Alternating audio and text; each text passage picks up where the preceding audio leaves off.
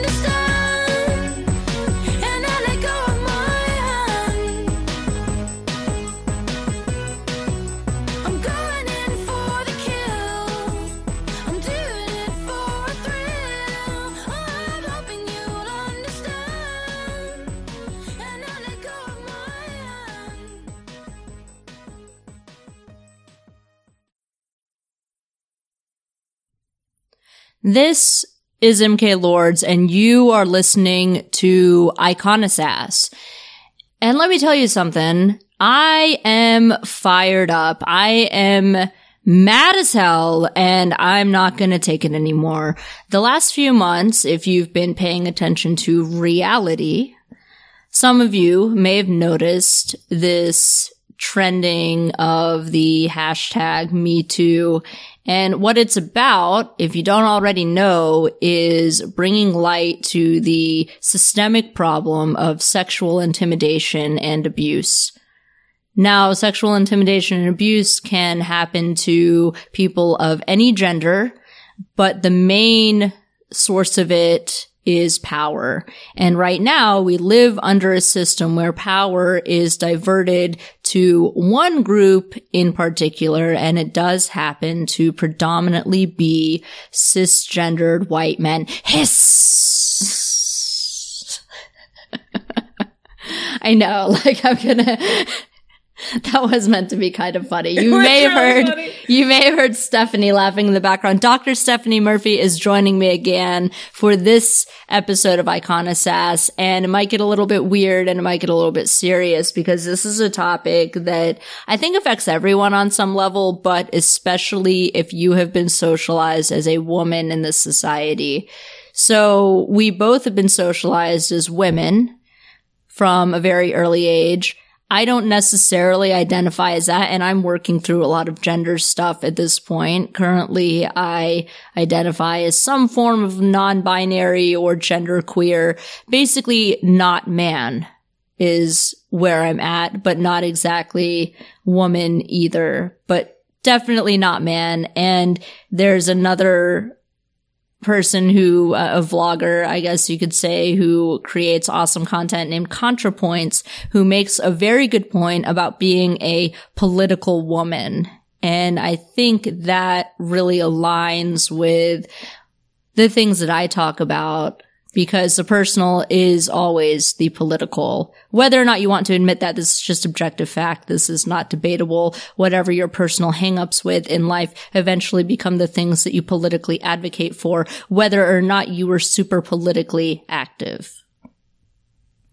Yeah, just to explain a little bit more detail about the political woman thing, it basically means that we can use different definitions of gender in different contexts. And one of the contexts in which it might be useful to identify as a woman is a political context, because, you know, if you're trying to fight against oppressive reproductive things that affect cisgender women, or if you're trying to just fight patriarchy in some way, then you might want to claim the label woman for political stuff, basically, even if you don't necessarily identify as a woman.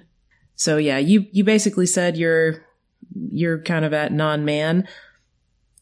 Is that right? Yeah, I think that would be a good way to describe it.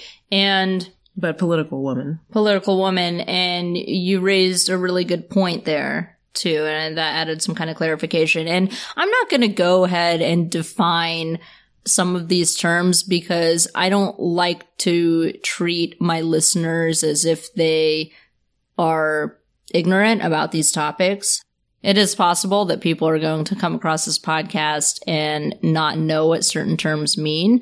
But for the most part, I think my audience is pretty educated about these topics. And again, Google is a thing, and I encourage everyone to kind of do their own research. And a lot of this stuff has been on my mind. It's been on my mind my whole life. This is not something I've ever been allowed to live without thinking about. And this is a huge consideration when it comes to the whole Me Too thing. It's kind of reached a critical mass with a lot more awareness about what's going on. But when it comes to being a person in society who's lived under certain patriarchal norms and has had to navigate life being treated as if they are a woman in certain ways, you realize very early on that the world is a little bit different for you and that you are treated with a lot less respect by certain people in power. And especially if you are gender nonconforming or you have a different type of sexuality expression, these are things that you pick up on very early on, that there is a certain default standard for what people think existence should be. And that perspective is very limited. The default perspective is one of heteronormative values and cisgendered expressions, more on the masculine side. Basically men. And, you know, if your feelings are hurt by this, that's terrible. You know, I do kind of feel bad for you, but welcome to what reality has been like for the rest of us, for all of history. So I don't really feel the need to apologize much, and I'm not going to, because people like us have caught so much shit merely for existing. And you catch even more shit if you push back against some of these cultural norms. And so this has been on my mind a lot. I've done a lot of writing about it. I've been outspoken about these topics for a while now. And we're going to launch into a bit of a discussion about it in just a second here. But I want to read a piece that I wrote that kind of goes through the mental calculations that you have to do merely existing in a patriarchal society as someone who does not fit the default gender and sexuality expression. I don't want to coddle your listeners, but can we just clarify something? Like when you say the default is to be a man, do you mean like everything basically favors men? What I mean is it's usually told from their perspective. So if you read literature, if you like movies, if you like other forms of art, and art is a little more flexible, like visual art and things like that. But specifically, if we're talking about entertainment, especially in the form of literature and movies, it generally favors a male perspective on things. Okay. Or and a heteronormative perspective too. I mean, every romantic comedy is like this. Every superhero movie is like this. Every action movie, every drama. You have a huge amount of violence against women in a lot of these movies. It's completely accepted. You usually have a heteronormative love plot of some kind in just about any movie, whether it's comedy, action, thriller, horror. Lots of heteronormative male fantasy, even stuff like the camera angles. The camera angles. From a male's gaze or perspective. The costuming, the makeup, all of these things. And it does sound somewhat conspiratorial, but it's not untrue, especially when you start dismantling some of this and deconstructing it and just being aware of it. Oh my especially gosh, if you're a queer person, a lot of these things don't really speak to you. Yeah, you start to feel like there's something wrong with you. And when you said conspiratorial, like that really resonated with me. I often feel like I'm like trapped in some kind of conspiracy, you know? And I think that's a very common feeling. Like once you start to become aware of some of these things, you really can feel like the world is conspiring against you to some degree. And it turns out it is actually is. All right. Well, thanks for indulging me in that clarification. I'm glad we went a little bit more into that. And yes. I don't want to stop you from reading your awesome poem, which I really like this poem. I said to you before the show, I think it's my favorite poem of yours, but I don't know. You've got a lot of good poems and a lot of good writing, but I really like this poem. Thank you. So this is a concept I've been bandying about in my mind for probably years, I would say at this point, and I've been reflecting on it a lot lately, and it's all of the calculations you have to make as a person who doesn't fit in this dominant viewpoint in society, and all of these things that you have to do to just survive. All of the like very fast calculations that you have to make so that you don't get injured or killed or anything else. And it's like split-second decisions. And so I think the poem speaks for itself. I'm not going to elaborate too much, so I'm just going to kind of launch into it. But that's basically the kind of premise of this. And it's taken a long time to kind of dismantle a lot of this, I guess, and really reflect on it. So here it is. It's a poem called Harass Math, and it took me, I wrote it over the course of a couple days. And again, like I said, it's been something I've been ruminating on for a very long time. Here it goes. He goes in for a mouth kiss. I offer my ear. 7 seconds of interaction, 2 seconds to decide to turn the other cheek. My hand that was made to shake became a lever to pull to close the space between our bodies. 1 second to let it happen because a fuss would add too many minutes, and I'm busy. It's picture time. He lifts me up like a trophy, like a rag doll. I am on his shoulder like a child. His hand is on my hip, tightly. I don't know his name. The camera snaps. 2 seconds. It's a group photo. Hold on longer. 10 whole seconds pass. I went from ground to air in 1 second. For 10 seconds, I calculate the cost of getting back on solid ground. 3 seconds of shock, 4 seconds of anger, 3 seconds of knowing I'll do nothing. Because if he can lift me, he can throw me. And if I cause a scene, that's a whole night gone. And I'm busy. Can I buy you a drink? It's not free because he goes on to berate me on how easy I have it, getting free drinks all the time. He whines for 5 minutes. He can afford my hourly rate, but harassment is cheaper. For 5 minutes, I imagine pouring my free drink over his head. I calculate the cost of making a scene. Lost business, hundreds of dollars, plus reputation loss, thousands of dollars, plus hours spent explaining that my body is mine on company time, equals silence. Opportunity cost of rebuttal too high, and I'm busy. Ass slapped at the bar, 0.5 seconds of violence. It's math time again.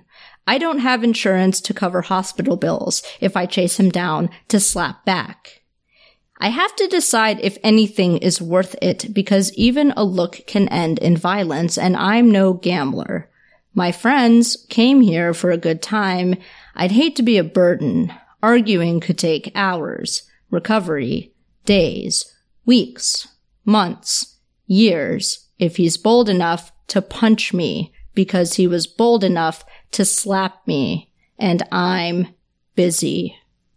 Lunchtime, time to network, talk business, time to make money, finally. Oh wait, no, this was a date, silly. Didn't you know? It takes 7 minutes to realize this was never meant to just be professional. Lunch takes an hour. Within each minute, I'm calculating. Every other minute I could be spending on literally anything else. Dodging advances, but not resisting too much because scenes are costly and overturned tables, broken glasses, and stained shirts are expensive. And not being a team player means getting kicked out of the game, and I'm busy. But not too busy to have my time wasted by someone who has ample time to waste. I don't have seconds to spend pushing back when it will add years of bullshit to my life. I'm too busy calculating the best response for the least reaction. I'm too busy ensuring my continued existence of staying busy calculating the perfect formula for my freedom. And I'm tired of living my life, adding up time to save time. And I wonder what I would do with all that free time. I wonder what we all would do with more time and more mental space to think about things other than the perfect defense. I was never good with numbers, but I have a master's in harass math. Thank you. I'm doing the hippie coffee shop thing. Hippie coffee shop. Snap, snap, snap. Oh, thank you. It sounds a little weird when it's only me doing it, but I wanted to like applaud you somehow. Oh, thank you. So, I mean, yeah, it's all of these things. I wonder, and I wrote another piece about this too called The Art We Lost. You can view this on Medium or Patreon, and it basically is thinking about all of the things we've missed out on because people who were harassed or abused basically gave up on something that they loved because it was too difficult for them to deal with the trauma, because there are some things that are too traumatic that can stop you from doing the things that you love. And it's too difficult to try to heal from that or continue on in the same kind of field that you were working on before. And yeah, I mean, and all of the things that I mentioned in that poem were things that actually happened to me. These were real life events. I have literally been picked up by strangers. When I say picked up, I don't mean in any kind of like hookup kind of way. I mean literally lifted from the ground and placed on someone's shoulder. That actually happened to me in New Orleans one time by a complete stranger that I didn't even know. He picked me up, he put me on his shoulder, and he's holding onto my hip and groping me, and I can't do anything in that situation. And I have to think of all of the consequences of reacting to that because I'm completely disgusted by the whole situation that's happening. But this guy is like 3 times my size, so what am I supposed to do in that situation? I don't even know his name. There's no good answer. He's surrounded by his friends who are also a bunch of men. What am I supposed to do? There is no good answer. And so I just have to take it, basically, because I'm not willing to deal with the consequences of saying something or doing something or whatever. And these are all of the weird, some people will call them like gray area zones of harassment that people are having to calculate daily in their interactions with people who are more powerful than them, usually men. Yeah. I mean, the reason I love this poem was because it was so relatable. I think any non-man who's been has been in situations like this. And I don't think that everybody has taken the time to think about, what would I do with all this extra free time if I didn't have to be constantly calculating how to save myself and how to get out of these situations with the least fuss and the least harm to myself and not cause a scene and not cost myself more money. I mean, it really highlights the personal cost of continuously having to deal with people putting you in these situations where they're robbing your time, your autonomy from you. They're doing stuff to you that you don't like, that you don't want done to you. They're putting you in these uncomfortable situations, and you feel really angry because it's like you don't have a choice. People are just going to treat you that way. And there's almost like nothing you can do about it. And a lot of times the most efficient thing, or the quote best response, which there's really no good solution, like we said before when you were lifted up in that picture, like the quote unquote best thing to do is just kind of go along with it and then try to gracefully extricate yourself from the situation without raising any kind of conflict or without calling the person out and without saying that you didn't like that. And it always comes at great personal cost to you. if nothing more than just the time spent making those little calculations, which we become really good at because we have to, because we're constantly exposed to them. Right. And it's something, the Me Too thing has highlighted so many instances of harassment and abuse in a lot of industries where there is a lot of affluence, for example. And I saw a tweet, I think it was a tweet or some kind of post somewhere on social media recently that was saying, you know, if all of these instances have happened in these industries where there's a lot of affluence and women have taken so much longer to come out and talk about this kind of abuse that they faced, how much more is happening in other industries where there isn't that kind of affluence and the power differentials are even different. And that's very true. That resonated a lot with me because I am not involved in the entertainment industry. Right. The Hollywood and, you know, entertainment industry or anything like that. And I've experienced that in other industries that I've worked in, specifically the service industry. I had an incident when I was 18. I was a server in a restaurant and it was one of the worst jobs I've had. And I was constantly hit on by the staff that worked there, which was mostly men. But I was also hit on a lot by customers, including this one guy who cornered me into a server station one time. This is a man who was probably in his 30s. He was He had been like a patron of the restaurant for a while. He'd come, you know, in there a lot and stuff like that. And he was really drunk and he corners me one time and he's really close to my face. I mean, close, like I feel like he's going to try to kiss me or something. He just cornered me and I couldn't get out of the situation. And like I could smell the alcohol on his breath. Like I remember vividly everything about the situation. And he's just telling me, he's like, "Oh, you're so beautiful. How old are you?" I was 18 at the time. I had just turned 18. And he's like, "Oh, do you have a boyfriend?" And I'm like, "Yes, I do." And he's like, "I hope he tells you that you're beautiful every day." But he's like so close to me and it's so uncomfortable. And now, MK, what's wrong with that? He's just telling you you're beautiful. Aren't you grateful for that? Except that I not only had zero power in that situation, I had negative power. Because this was someone who was on good terms with the owners of the restaurant, who also harassed me too. And he, like, they weren't going to kick him out for being a creep. They were just going to be like, "Suck it up and deal with it. This is the world you're living in." Or worse, you might lose your job. I could lose my job, which was my only source of income. He's a lot older than me. He's friends with the people who were managing the restaurant. He was a pretty frequent patron.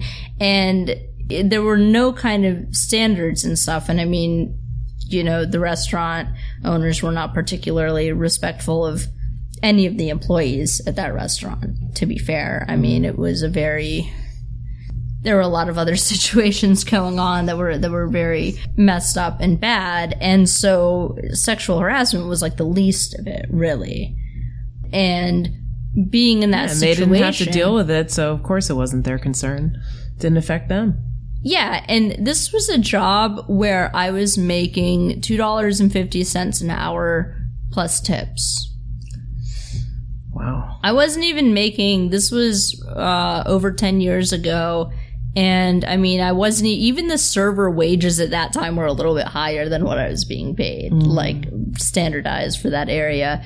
They were a little bit higher, but I was making $2.50 an hour plus tips. I was walking out of there on like a good night. I'd maybe make $50 or something. It was not a very popular restaurant. I was doing whatever I could to survive. I was working as hard as I could. I would try to work every single day. It was extremely stressful and I was living in poverty and I was barely able to make ends meet in this situation. And I have to do this calculation of, I wanted to tell the guy to fuck off. I wanted to be like, "Who the fuck are you? Yeah. Back away from me. Give me some personal space." But I couldn't say anything because I was so terrified of the fallout of what could happen. I was completely disempowered by that situation. And I mean, you know, he didn't touch me. He didn't like do anything, but he was so close. I mean, he was within like a couple inches of me. He was almost touching me. And I felt like was a very real thing. And I've been touched before. I mean, I've been groped before by people. I've experienced violence. No amount of difference in my presentation has spared me from any kind of physical violence from people either. So I mean, I have this, I've been physically hit and attacked by men several times in my life. I've been headbutted. I've been punched in the face. I've been elbowed. I've been pushed down. I've had my property destroyed. All of these things happened before the age of like 25.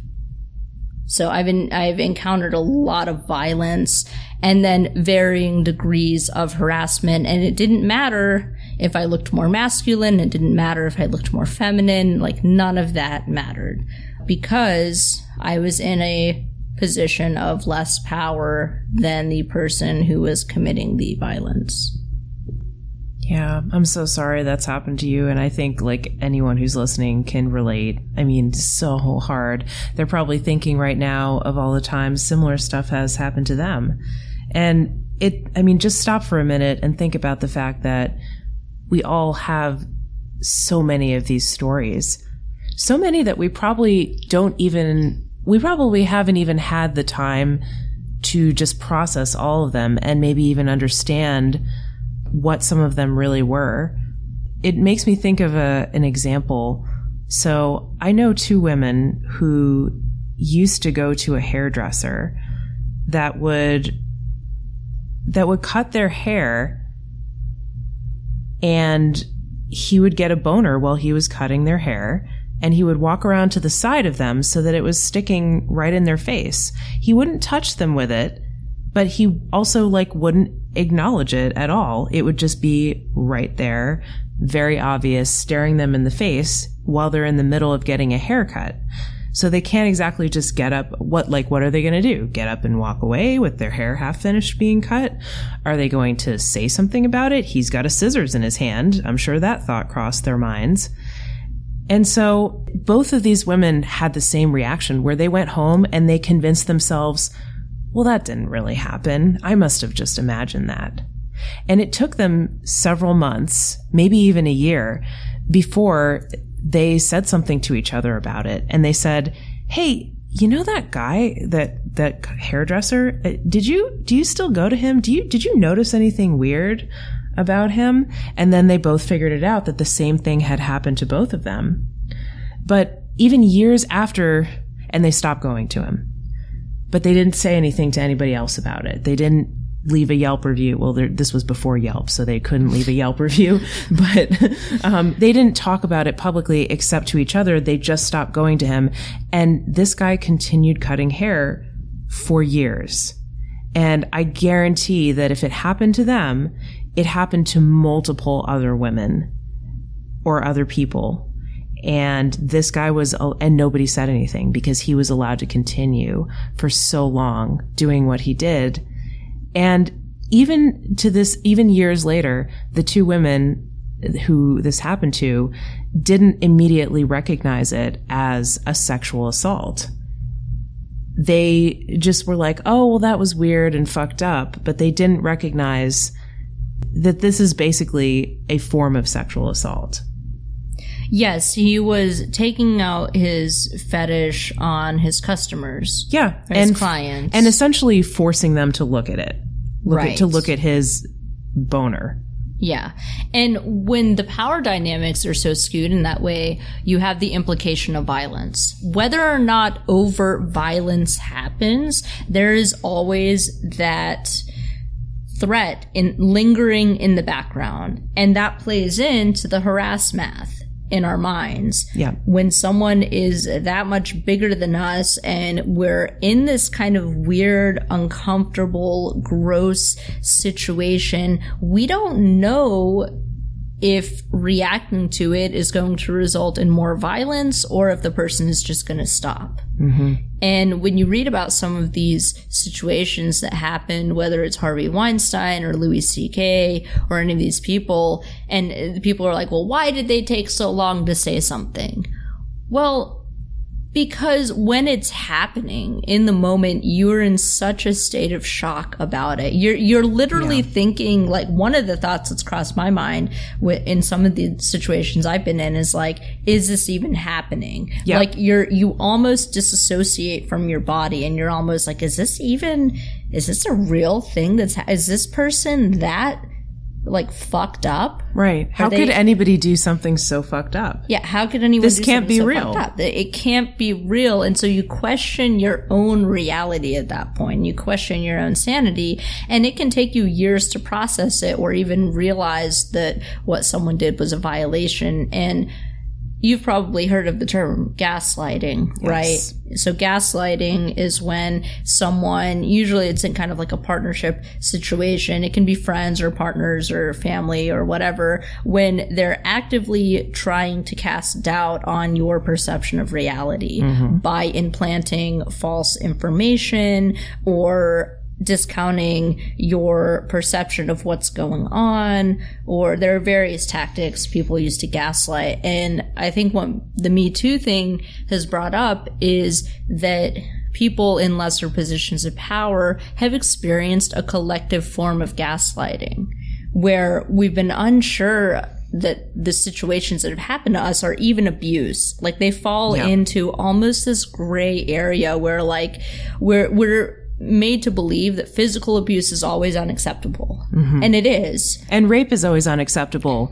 And stranger rape is always unacceptable. Right. But most things aren't really rape, you see, but they actually are rape. Yeah. Whereas the reality of the situation is harassment exists on the spectrum of violence.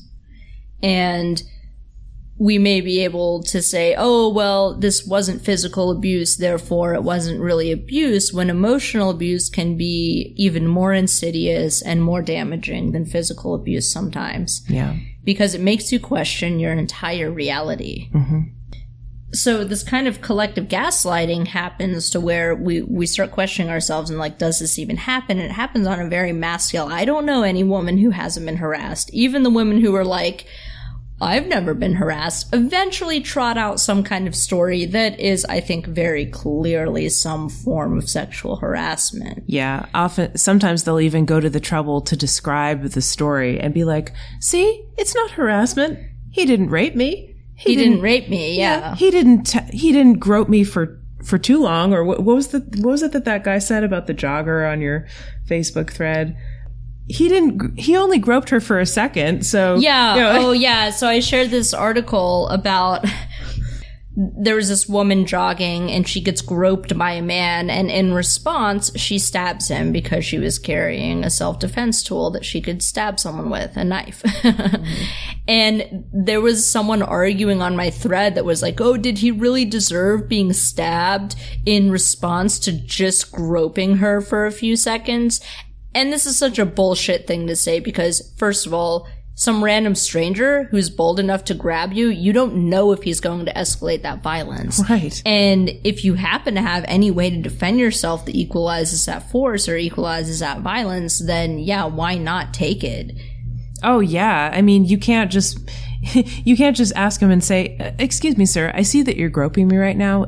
Do you plan on escalating this? Like, do you actually plan on raping me, or are you just going to stop after this? Thanks. Okay, thanks. Yeah, you can't like stop the whole situation and like start, giving this guy an interview of what he's going to do next. Right. It's like, wait a second, let's do an exit survey on this groping situation that just happened. Do you plan to escalate this? Do you plan to follow me home? Do you plan to track me down? Do you plan to beat me up?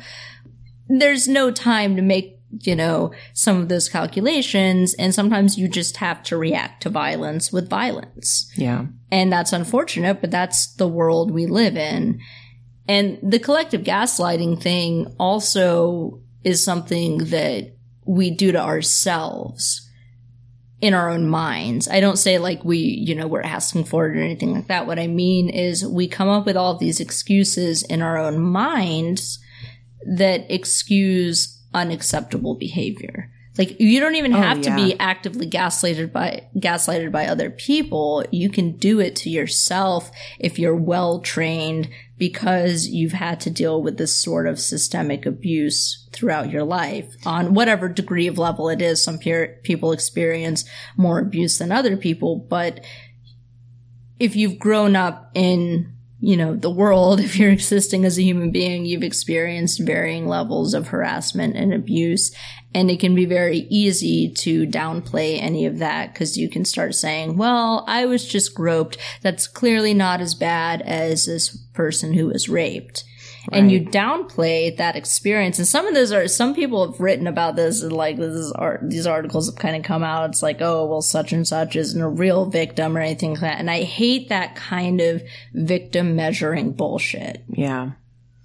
I agree. I mean, most people do actually do it to themselves, and gaslight themselves, that is.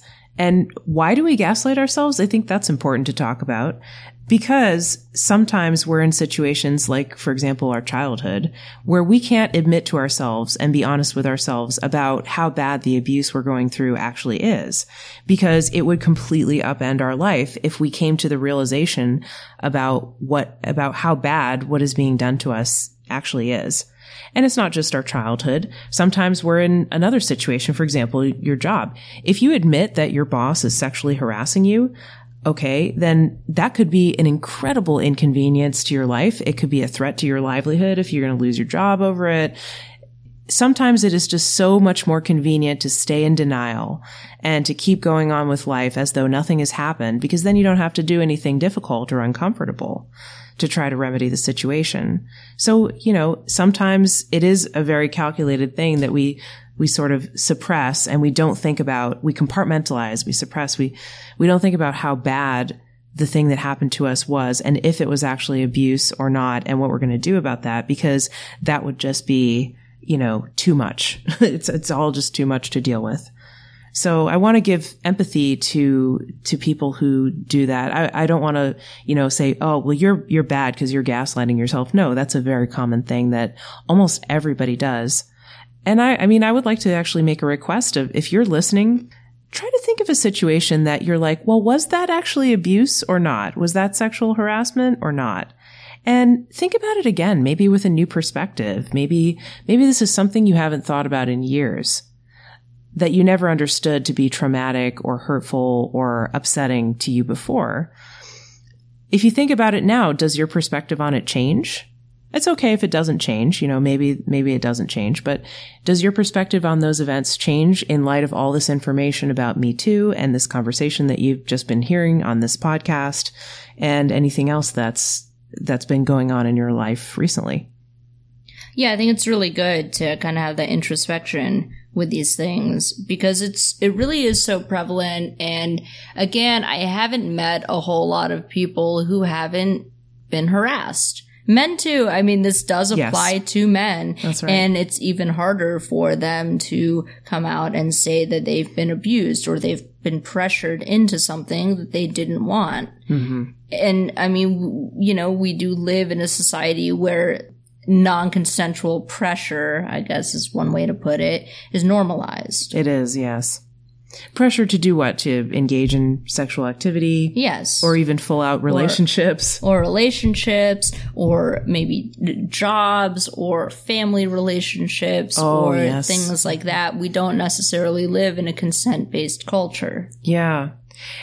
Yeah, I don't know if you want to go into the whole idea that libertarians have about consent, but I mean, there are some people out there who lack a lot of nuance when talking about consent. They're like, well, something is either consensual or it's not. If they say yes, then it's consensual. If they say no, then it's not. Well, it's a lot more complicated than that, because the question isn't always asked, do you want to do this? Yes or no? sometimes a yes has a lot more behind it, a lot of factors that are taken into consideration. Well, I kind of have to say yes, because if I don't say yes, he'll be mad at me. Or if I don't say yes, I might starve, or I might lose my job, or whatever. Or there could be all kinds of things going on. So, I mean, consent, I think, is maybe even better thought of as a spectrum. You know, what if you consent to something, but only if somebody pays you, right? If you consent to work for your employer, but only if they pay you the amount that you agreed on, a certain salary, is it consensual? I mean, yeah, it is, but the payment is a precondition. If they pay you less than that, then your consent is no longer valid because it's not what you agreed to.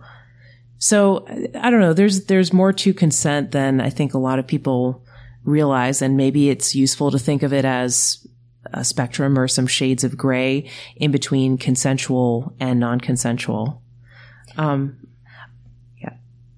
Yeah, I completely agree. And something that I found useful, Slate came out with an article about this recently, and it's called, I Always Felt Weird Around Him After That. 56 people shared their stories of the gray area sexual encounters they can't forget and grappled with what harassment means to them. This is kind of a longer article, and I'll link to it in the show notes. I highly recommend everyone reads this because this really dives into the nuance of consent.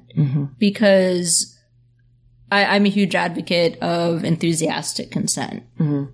You know, like being enthusiastic about consent means like, yes, fuck yes, I want to do this.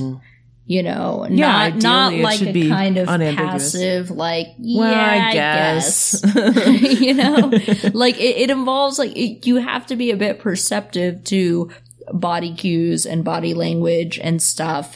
And this has so many stories kind of detailing the gray areas of consent. And something I did find valuable too, a lot of people shared their stories about things that I think would broadly be considered harassment, but that they felt was okay for them on a personal level. Like they didn't view it as a huge violation. And I think it is really important to listen to victims in this instance, or people who've experienced these violations, and ultimately allowed them to have ownership of the narrative that they choose from it. Like, I don't want to morally anguish over other people, even though I can, you know, I might view something as clearly a boundary violation or harassment of some kind. Someone else may not. So I don't want to, you know, get hyper vigilant on their behalf for them, because they're not asking me to do that necessarily. But there are a lot of really good stories in this. And one of them that stuck out to me was this one who, it was actually a guy saying that he was trying to pressure his girlfriend into having sex with him, and she didn't want to, and she wasn't feeling it. And so he was like, well, do you mind if I just watch some porn and masturbate? And she was like, okay, that's cool. And so he starts getting into that, but then she's there with him, and he starts pressuring her again, because he supposedly just can't help himself, and he pressures her into, and he's like, well, he's like begging her to like have sex with him. And eventually she's like, yes. And it's a very reluctant yes. And as they're having sex, she's like crying. Oh, it's like really fucking sad. And like, if someone says no a bunch of times and then they eventually say yes, and then you start having sex and they start crying, that's a pretty big sign that is not okay. That is not consent, even though she said yes. Yeah. I kind of wonder about the person that's able to just keep having sex with somebody who's in the middle in tears. Well, that too. I don't even know how could you not be sensitive to what is going on right in front of you, that they're clearly like, you don't fuck someone who's crying unless you have like unless you have clearly negotiated it in advance and it's a fetish for somebody. Yeah, maybe people are into that kind of kink, like whatever.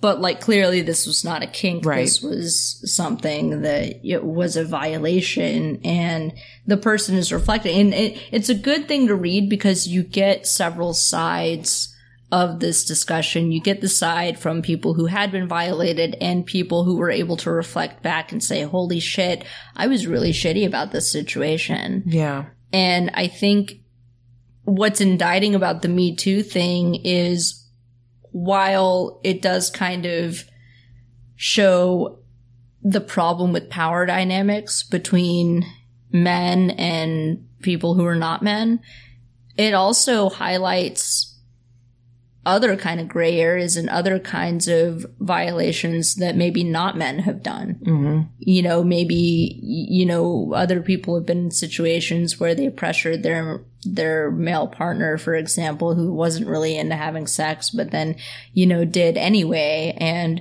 we talked about this on Sex and Science Hour, Stephanie's podcast, about men who had unwanted sex. Mm-hmm. And the reasons why they did it. And it can go both ways. It really can. Yeah. Because there's so much baggage that people carry with them from socialization under patriarchal norms, people tend to sometimes go along to get along and submit to people in situations that they otherwise would not have or don't even actively want to, but they don't want to rock the boat. Mm-hmm. Yeah, absolutely. I mean, it almost reminds me a little bit of the way that a lot of people view racism. They're like, well, racists are horrible. Obviously, I'm not racist. But actually, there's a lot of so-called casual racism that goes on where people are actually, yes, they are doing things that are racist. They just don't realize it and they don't recognize it as such. And they want to think of themselves as, you know, not racist, safe from being able to be accused of being a racist, because a racist is a horrible person who just needs to shrivel up and die and is like really on the fringe of society. When in actuality, everybody is a little bit racist in different ways. Like more people are racist than you would think of as those racists over there, you know? And as people are starting to recognize that, I think it's really interesting. And I think there is that kind of continuum in sexual assault, abuse, harassment. There is that kind of continuum in sexual violence too, and non-consent, where there is a lot of casual sexual non-consent, let's just call it, that goes on. And almost everyone has done it at some point because we're steeped in a culture that normalizes it so much. And it's not that we all have to crawl in a hole and die because we're all rapists or whatever, but we should recognize that, yes, this is a thing that is normalized in our society and no one is immune from having done it. Like, you could have done this. Mm-hmm. And you should think about what that means. You know, you should think about, well, you know, did this, like, how do I process this situation that I was never sure how to feel about before? Do I have a different perspective on it now? It's easy to demonize people who are on the extremes of anything that people think is a binary system or a good and evil, black and white kind of system. That's right. Everyone knows that rape is wrong, for example. Mm-hmm. But when we think of rape, we think of stranger in danger. A dark alley. We think of a stranger in a dark alley who's preying on women and marauding about, and it's this, you know, mystical kind of thing. Statistically speaking, rapists are more likely to be your family members, your dates, your people you know, friends of friends, you know, your partners, spouses, your spouses, especially. Mm-hmm. And this is statistically true. And we also are seeing this when it comes to the legal system. Statistically speaking, you are more likely to get a lighter prison sentence if you murder your spouse or partner than if murderers on the street, basically murderers who are just randomly killing people. This is a study that came out recently. So basically the judge and the justice system is saying, like, yeah, you know, I could kind of understand why you wanted to kill your wife. You know, like, some bitches are kind of mouthy and you just gotta like strangle them. She was to make asking them shut for up. It. Yeah. You know, like that is still very much embedded in the larger kind of collective mindset, you know, to use that bad C word that like some people don't like, but it's true because collective mindsets Collective is the C word? And the collective is the bad C word. Yeah. I mean, well, it imprints on the judicial system, and the judicial system and government systems in general don't always catch up with cultural norms, or, you know, cultural norms and legal norms are not always in line with each other. Yeah, absolutely. And you have this a long time. Huge disconnect, and it takes a lot of time, a shit ton of time. We're talking about hundreds of years to change these things. For example, until the 1990s in some states, it was legally impossible to rape your spouse, even if you forced them to have sex with you clearly against their will, with a weapon, whatever. If you were married to them, it could not be considered rape. 1993 is the exact year. 1993.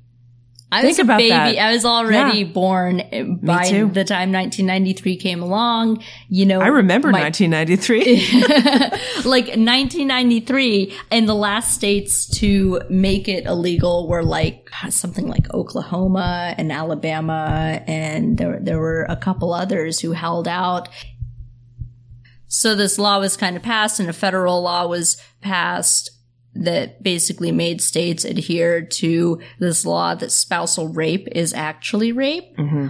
But if we look at the numbers that have come out and the statistics that have come out in recent years, we still see that the judicial system has not caught up with even the law of what it says spousal abuse is, or murder in this case is what it was specifically talking about, which there's a very fine line between rape and murder. If you want to get real about things, if someone is willing enough to violate you on that level, they are willing to do much more harm to you. And if you're familiar with the power and abuse wheel, the cycle of abuse, then you are able to know that you're able to see that it's an escalation of violence. It usually starts with verbal abuse and emotional abuse, mental abuse. It proceeds on to breaking your things, maybe breaking things in the house that don't belong to you first, maybe like punching holes in the walls or something like that.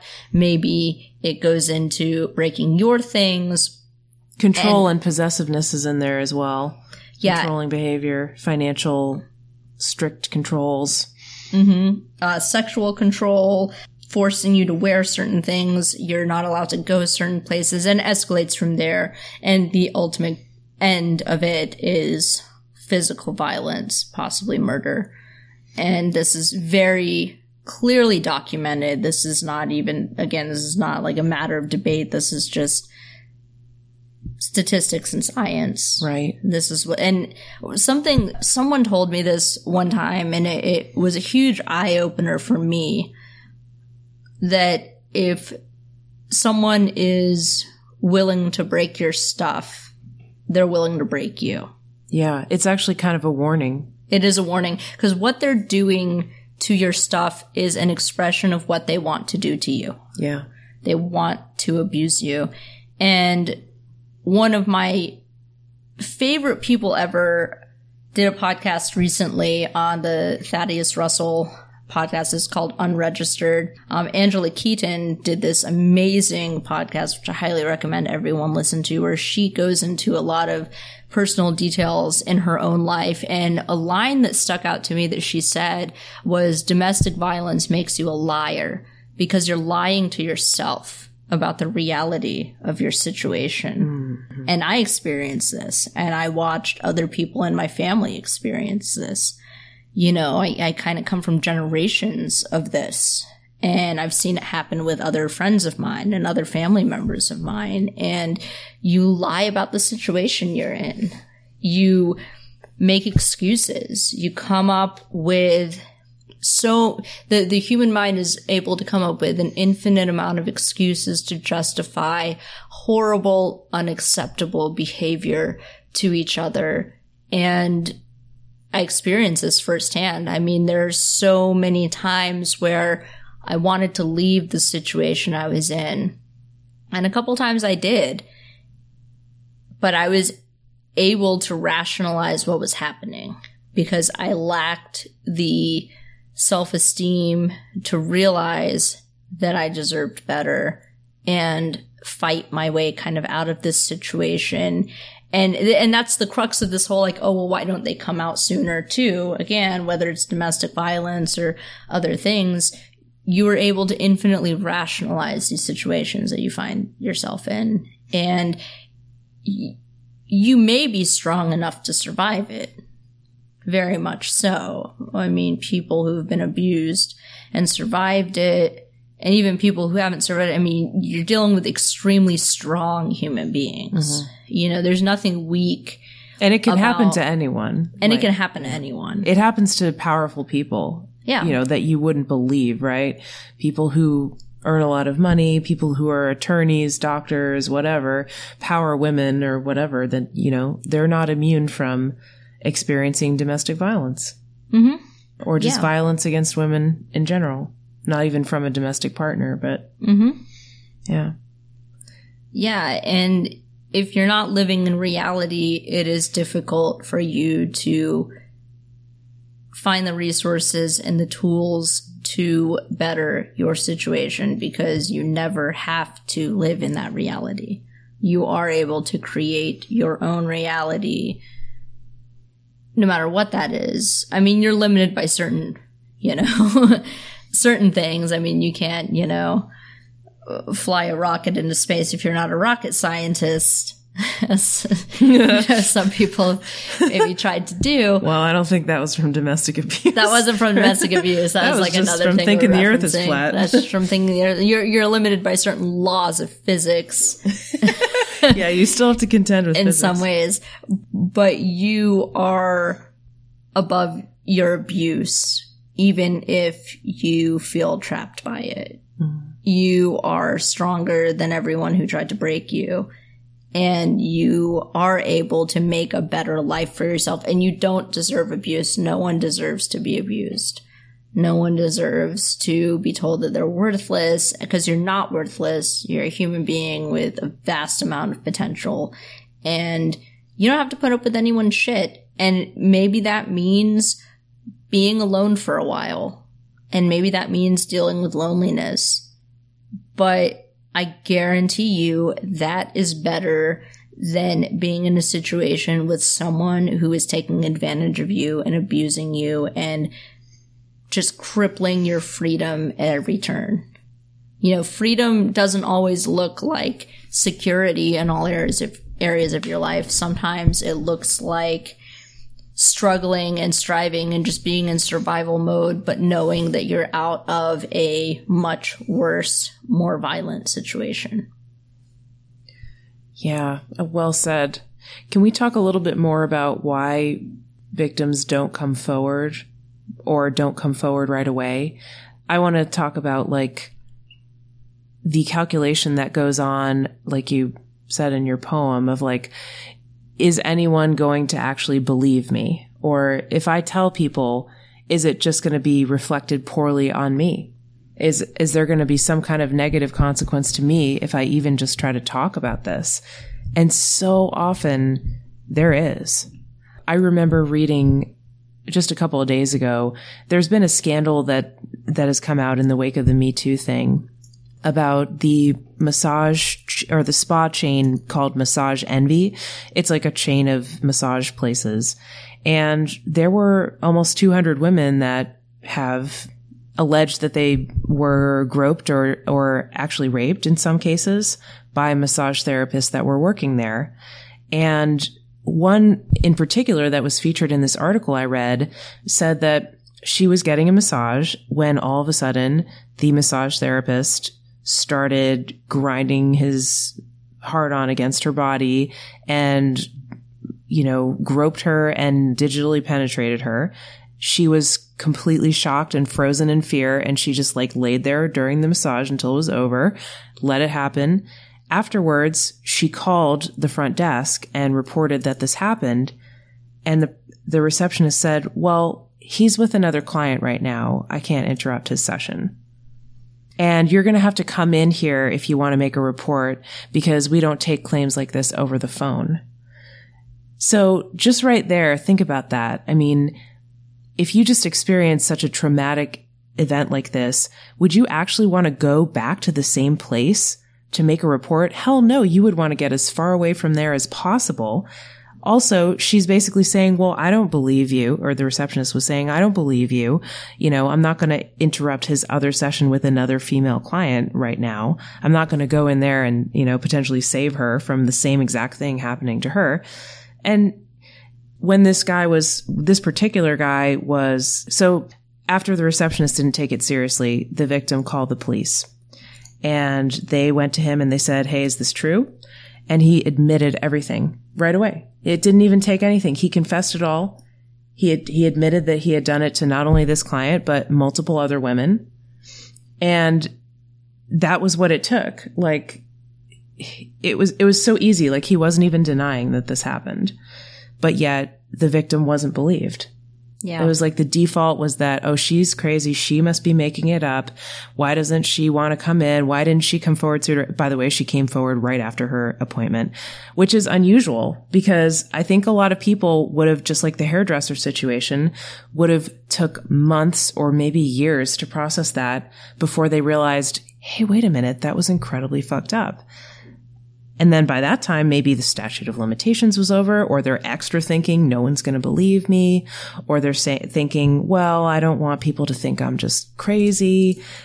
I haven't heard anybody else come forward, so it must have only happened to me. No, if it happened to you, if it's a professional like that, if it's somebody that deals with multiple people who's in an industry and it happened to you, you can bet that there are other victims that it happened to as well.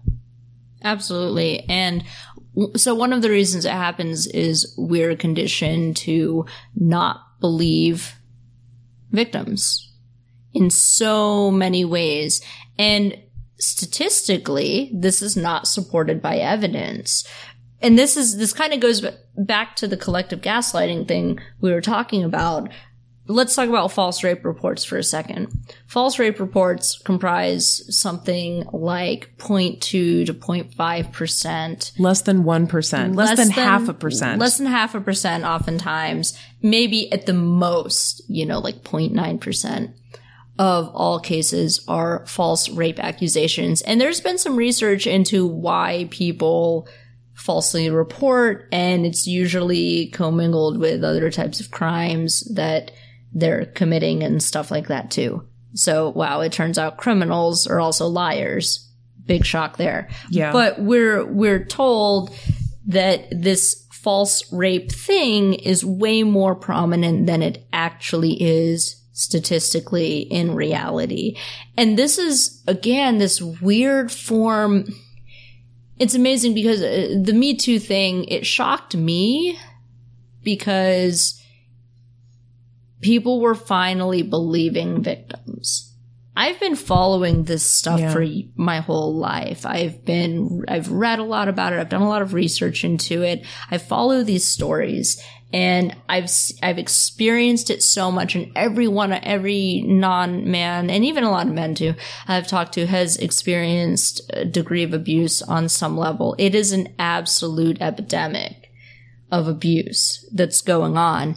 And I'm shocked that people are even believing anyone now. I'm like, when is the backlash going to happen? When is, this going to actually kind of backfire or whatever? But we're conditioned to believe in this reality that is not real at all. It's a fantasy world. We're conditioned to believe that false reports happen all the time and that most rape accusations or sexual abuse allegations are false. Right, and that they're doing it to get money from a powerful man or attention. When actually, some of that article that you shared about why do people falsely accuse of rape, sometimes, like you said, it is like basically criminals, and there's a clear pattern of them fabricating lawsuits against all kinds of people, not just rape. But sometimes people are coerced into making false rape claims. That too. Yeah. And, but the false rape claim, it happens so rare that I don't even want to give it a lot of time, because the reality of the situation is there is so much more abuse that's going on. And when you think about these things that isn't reported. And if you think about this rationally, it's easy to understand why it's not reported, because you go through so much trauma in the initial experience, and then afterwards as you're processing it, and then you have to go through all of these calculations of whether or not it's worth your time and energy to do, and it could destroy your career, it can destroy your mental health or physical health in some cases. There are so many barriers to talking about this legally and socially, which maybe the social ones are even more of a hurdle in some cases. It's been described that when rape victims go through with a rape test and the interrogation of dealing with police, and they actually do the legal hurdles of reporting the rape, it's known as the second rape. Right. Because it's very re-traumatizing. Yeah, they're re-traumatized by the whole experience, because the default position of police is to not believe victims. Yeah, that's right. Especially if they're lower socioeconomic status, if they're a sex worker. Sex workers get the worst treatment by police. And they also they're the most likely to be victimized. Yeah, and that's right. The least likely to be believed by police. That's a huge occupational hazard. And yeah, there are so many cities where there are literally, even when women do come forward and file a report and do a rape kit, there are cities, multiple cities, with thousands of rape kits that sit for years without even being processed. Yes. It shows where the priorities are, because they just don't care. They're not going to put police resources into trying to solve rape cases when there are other activities that could be bringing in more revenue for the police department, or could be more popular or whatever. But it happens in multiple cities where they just don't care and they don't pursue the rape cases. Right. And if you look at this from a historical perspective, you mentioned the statute of limitations earlier, and this is a hurdle too for people coming out and speaking about certain types of abuse, because when it comes to certain types of abuse, you have laws that say if it happened so long ago, it's no longer able to be prosecuted. So where does that come from? Well, the history of the statute of limitations was made to protect wealthy people. Basically, it's a very extremely classist, racist idea. Basically, it's sorry, Western liberals. It's not. If you can get away with it for a couple years, you got away with it. You got away with it. Like, this isn't based on the innocent until proven guilty edict that so many people like to hold up as this like wonderful thing of Western civilization. This has extremely sexist, classist, and racist roots. And when you really dive into it, you find out that the statute of limitations was to protect the reputations of people, because it's premised on the idea that most accusations are false. And that is a huge thing when you realize where the history of this kind of comes from. And a lot of it is like, oh, well, we don't want to ruin the reputation of someone. And how often have you heard that in the last few months with this Me Too stuff? It's like, well, what about the reputation of someone? Aren't people capable of redemption? What about the swimming career of whoever the Brock Turner? Brock Turner. What about the swimming career of Brock Turner? All of these things. What about the football careers of the Steubenville, Ohio rapists, you know? Yeah, oh, what about Kevin Spacey's career? Right. Kevin Spacey has been victimizing men his entire life. Spoiler alert, they don't get better. They only get worse when they have that much power and prestige and influence and lack of giving a shit about how fucking awful they are. He doesn't have a history of going to rehab and therapy for his sexual abuse. He has a history of lying and covering it up. Yep. He has an entire life of covering it up. He's in his almost 60s now, and he's been doing this since his 20s. I mean, allegations have come out since he was in his mid-20s of abusing 14-year-old boys. Ugh. I mean, this is a lifetime this is not of someone abuse. who can be redeemed. There are some people who are beyond redemption, and I would argue that, and maybe I have a kind of harsh stance on this whole thing because I've experienced so much crazy situations in my personal life that I don't really think that people with a long pattern of abuse are able to be put in the camp of redeemable. Because if the period of abuse has been longer than the period of attempts at legit redemption, and redemption without victimization, this is the big key, redemption without victimization, then you can't really call someone redeemed. It's like an addict. If they are an addict for most of their lives, and then all of a sudden they decide they're going to be sober for 6 months. I mean, I've met reformed addicts. I really have. And I do believe that they can be reformed and rehabilitated. It is absolutely possible if the period of time of their rehabilitation is about as long, if not longer, than the period of their substance abuse. And I think that's a fair metric to go by. You know, or even like maybe even half the time, like if someone's been engaging in this behavior for 10 years and they have like 5 years of solid no abusing other people and taking time to work out their issues and trying to restitute the victims. And restitute the victims. That's another huge thing. Then maybe we can talk about redemption. Maybe we can bring it up. And if they don't just feel bad because they got caught, that's another one. That's another one. Yeah. Like, are these people trying to bring themselves to accountability? Probably not. Oh, very few of them. I mean, Kevin Spacey was never going to come out apropos of nothing and say, oh, by the way, I'm a sexual predator. Yeah. And I did all of this stuff and I feel really bad about it. Like, he had to be accused first. Yeah, that's right. And by the way, like a predator or an abuser or a rapist going to jail, well, you might think that that's what they deserve, but does that really restitute the victim? I mean, a lot of victims feel that that isn't adequate restitution. Yeah. They would want way more than that. Well, your time is always more valuable than any kind of financial compensation you can have, and you cannot get years of your life back that someone stole from you. Yeah.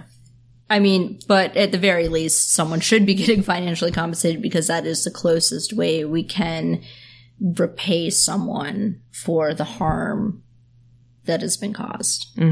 Especially by people who have means like celebrities or whatever. Like, yes. It would, I mean, it wouldn't like completely make up for it, obviously, but it would be a nice step or a nice gesture to like give a bunch of money to RAINN, the Rape, Abuse, and Incest Network. Yeah. Right? Or RAINN is a great resource. Yeah, RAINN is really good. Who needs resources. Yeah. Or, you know, I'm just kind of thinking on the fly here, but like it should be up to them to sort of think of things for themselves that they would like to do to show with their actions that they actually are sorry and they're trying to get better and they're trying to do better. So another reason people don't come out and name names, and this kind of, I mean, this ties into some of the other stuff we've been talking about too, is this idea that you're damned if you do and damned if you don't. Oh, yeah. That's a good one. So if you name names for people who are abusive, you will be called a liar. First of all, you're putting your personal and professional, sometimes, reputation on the line by naming abusers and you're putting a huge target on yourself too for more abuse. You're saying this person abused me. So what that's going to do, it's going to do a bunch of things. What it's going to do is it's going to make people think that you are trying to cause unnecessary drama. Oh yeah, you're always blamed. You're always blamed for causing the drama, as though you chose to be in this situation. Yeah, like no one chooses to be a victim. No one's like, oh, I think I want to go get molested today. You know, like no one wakes up with. It's not like taking an Instagram selfie or something. Like, yeah. This is not like an active choice that you were making to be victimized. So you put a huge target on yourself too for other people who are looking for people to abuse, like bad, awful people who try to victimize and re-victimize people. And yeah, you catch a lot of bullshit and you might lose your career. You might be, in the case of some of the women who talked about what Louis C.K. did to them, they were blacklisted. Their careers were basically ruined. And this happens a lot in any industry, by the way. Oh my God, yeah. It's even if you're not talking about abuse, like I'll talk a little bit about my personal experience with naming scam artists. And because I was involved in libertarian stuff for a while and I named scam artists, and I am totally fine because I've been completely vindicated in everyone that I named. Everyone has only gotten worse with time, exactly as I predicted they have. But no one gives you credit for being right about it. And now people are finally talking about it, and as if it's like news, when I broke the story years ago. And instead of people being like, oh, that was great. I mean, there were a few people who reached out. They were like, oh, that's great. Like, I didn't know about this. Thanks for letting me know. But most of it was people saying I was just trying to cause drama and I was trying to be divisive for no reason and all of this stuff. And then when I shifted my focus and started talking about people who are using their power for abuse, which whenever you have power and whenever you have hierarchical structures, you're going to have abuse. Abuse and power go hand in hand. They always will. This is why whatever you want to, however I'm going to describe myself, I'm anti-hierarchical. You know, there's going to be power abuses where there are high concentrations of power. I think a lot of people get that in respect to the police or like the judicial system or the government or things like that. Or, yes. Or even like a church or something like that, or a school where there's like adults with power over kids, or like, you know, like the Catholic Church sex abuse scandal. A lot of people get it on those levels, but power dynamics also occur in interpersonal relationships, in workplace relationships. That it doesn't have to be these huge institutional structures. There's still power dynamics between lots of pairings of individuals. Yeah. And, you know, I've pointed this out in things I've written about and things I've talked about before. And one of the last public talks I gave was about abusive people taking advantage of power dynamics in subcultures. And I meant it to be broad. A lot of people thought I was talking just about libertarianism, but I wasn't. I was talking about all subcultures, because subcultures can be very niche. And even when you have very niche interests, you still have power dynamics. You still have people who rise to the top because they have a certain degree of charisma and energy. And those people, I guarantee you, just about every time will abuse any kind of power. I mean, people abuse power when it comes to going out to eat at a restaurant.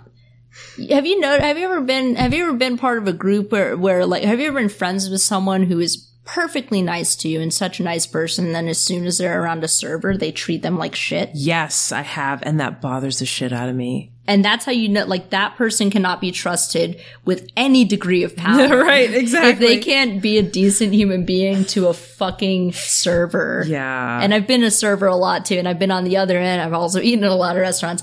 Again, these power dynamics cause a lot of abuse. And you know, I'm not trying to say there's any kind of conspiracy or anything like that, but after I gave that talk, I have not gotten really a lot of conference invites. I was speaking at conferences fairly regularly right before that, and after that, my conference invites pretty much dried up. That's curious, isn't it? I mean, yeah, I'm not trying to say there's any kind of high correlation there, but I'm also not saying that, you know. Yeah. I'm not saying, you know, maybe there's nothing there.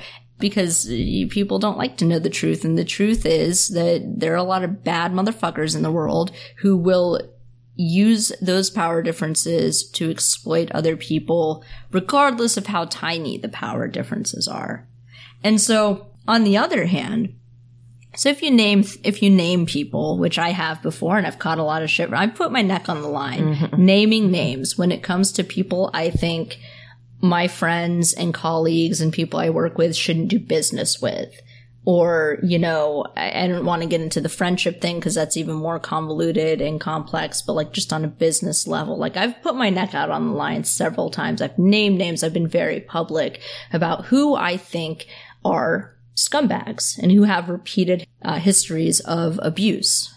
But you're damned if you don't too. And I've seen this happen just as often where people are making broad accusations of abuse and saying such and such movement or whatever has a problem with misogyny or a problem with sexual abuse or things like that. And immediately they're attacked and people are like, why don't you name names? Why don't you do this? And they're not even considering that some people are not in a position to be able to safely do that without getting harm to their person or their professional careers or their family or things like that. I mean, you don't know how vulnerable someone is, even if they are making broad, sweeping claims of abuse. And the thing, I mean, a good metric is, what are they talking about? Are there huge disparities of power in the thing they're talking about? Okay, yeah, there's likely abuse going on. Yeah. This is just reality again. Course, yeah. This is par for the course. So you catch shit no matter what you do. And I've seen other people say, like, you know, such and such has a problem with this. And people will jump on their case and be like, name names, I'll back you up. People will say they'll back you up, but if you name certain names, you find out how quickly they'll back you up and how quickly they won't. Because if the abuser is popular, nobody wants to believe it. Spoiler alert, most abusers are popular. Yeah, that's right. That's how they get away with it. Because they're extremely charismatic and extremely likable. I mean, Kevin Spacey was one of my favorite actors. Yeah. Right? Yeah. Like, and now I think of him as a total shitbag. You look at other people who were extremely successful and talented, you know, Roman Polanski, Woody Allen, fucking child rapists. Pretty much. And people want to get down to brass tacks. People continue to make excuses for them even after that information came out and say, oh, but their movies are so good. Right, right. And I mean, that is a whole other debate, separating the art from the artist and whatever. I'm not going to think of someone as like a bad person for liking a Woody Allen movie or anything like that. I'm also not going to watch a Woody Allen movie because I think he's a fucking disgusting, terrible person. And those themes are reflected in the movies as well. And yeah, which is extra disturbing. Which is even more. It's one thing if your art doesn't reflect your sick perversions or proclivities, and it's another thing if it does. One of the people who was accused, which I was extremely disappointed to find out was accused of harassment, was Jeffrey Tambor. Who's that? He's been in Arrested Development and Transparent, which I love Transparent. Oh, wow. I'm talking about like just a really well done show. He's been in a bunch of movies and stuff. I mean, just one of my favorite actors, and someone who seemed like they were an ally to LGBTQ people, especially trans people.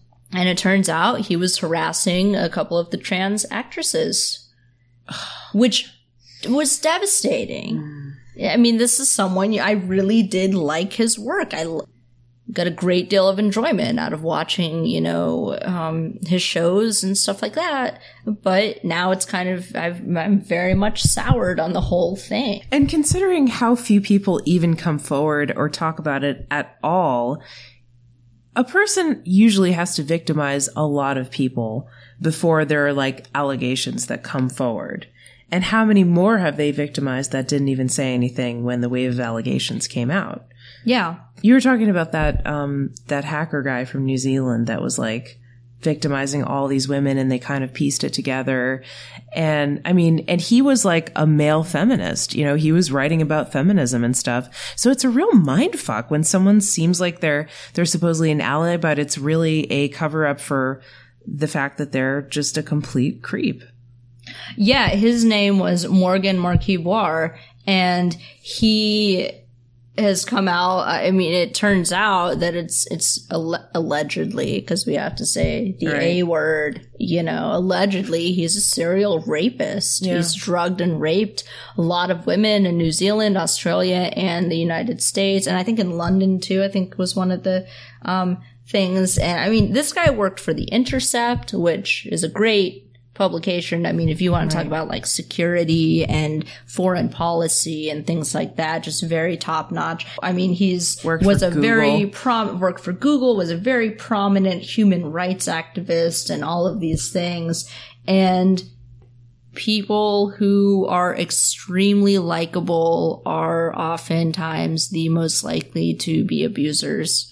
I've seen this play out again and again. For example, pedophiles, to get really dark with like one of the worst types of abuse, they are often some of the most upstanding citizens in their regions, in their cities. You look at Jerry Sandusky, for example, people were completely shocked. at what he was accused of. They could not believe it. And this is a very common thing with various, with successful pedophiles. Like, you cannot believe how horrible someone can be. And so what they tend to do, and other abusers do, they tend to overcompensate for this. Like, an abuser is sometimes going to be a shitty person who's obviously shitty. Mm-hmm. That's your low functioning abuser. Your high functioning abusers are so likable that you question all of the accusers. Like Bill Cosby, for example, is another example. Yeah, that's a great example. How much was Bill Cosby loved? 30 plus women came out with the women who didn't know each other from all across the country, possibly even the world, came out with almost the exact same story of how he drugged and raped them. Mm-hmm. That is not a coincidence. That is not a conspiracy. That is something that he did as a serial predator. And no one could even, it was so hard to every grapple one of with them that. was impugned and people just didn't want to believe it. Mm-hmm. And he denied it. So I'm sure that made it even that people that confirmed people's confirmation bias when they didn't want to believe it. Yeah. At first he denied it. Right. And this happens again and again. I have to say, with how stressful the past several months have been, just with all of this kind of coming out publicly, I'm glad that it finally is. I hope people really learn a real lesson with this, that, it's most likely to be the most likable person you know.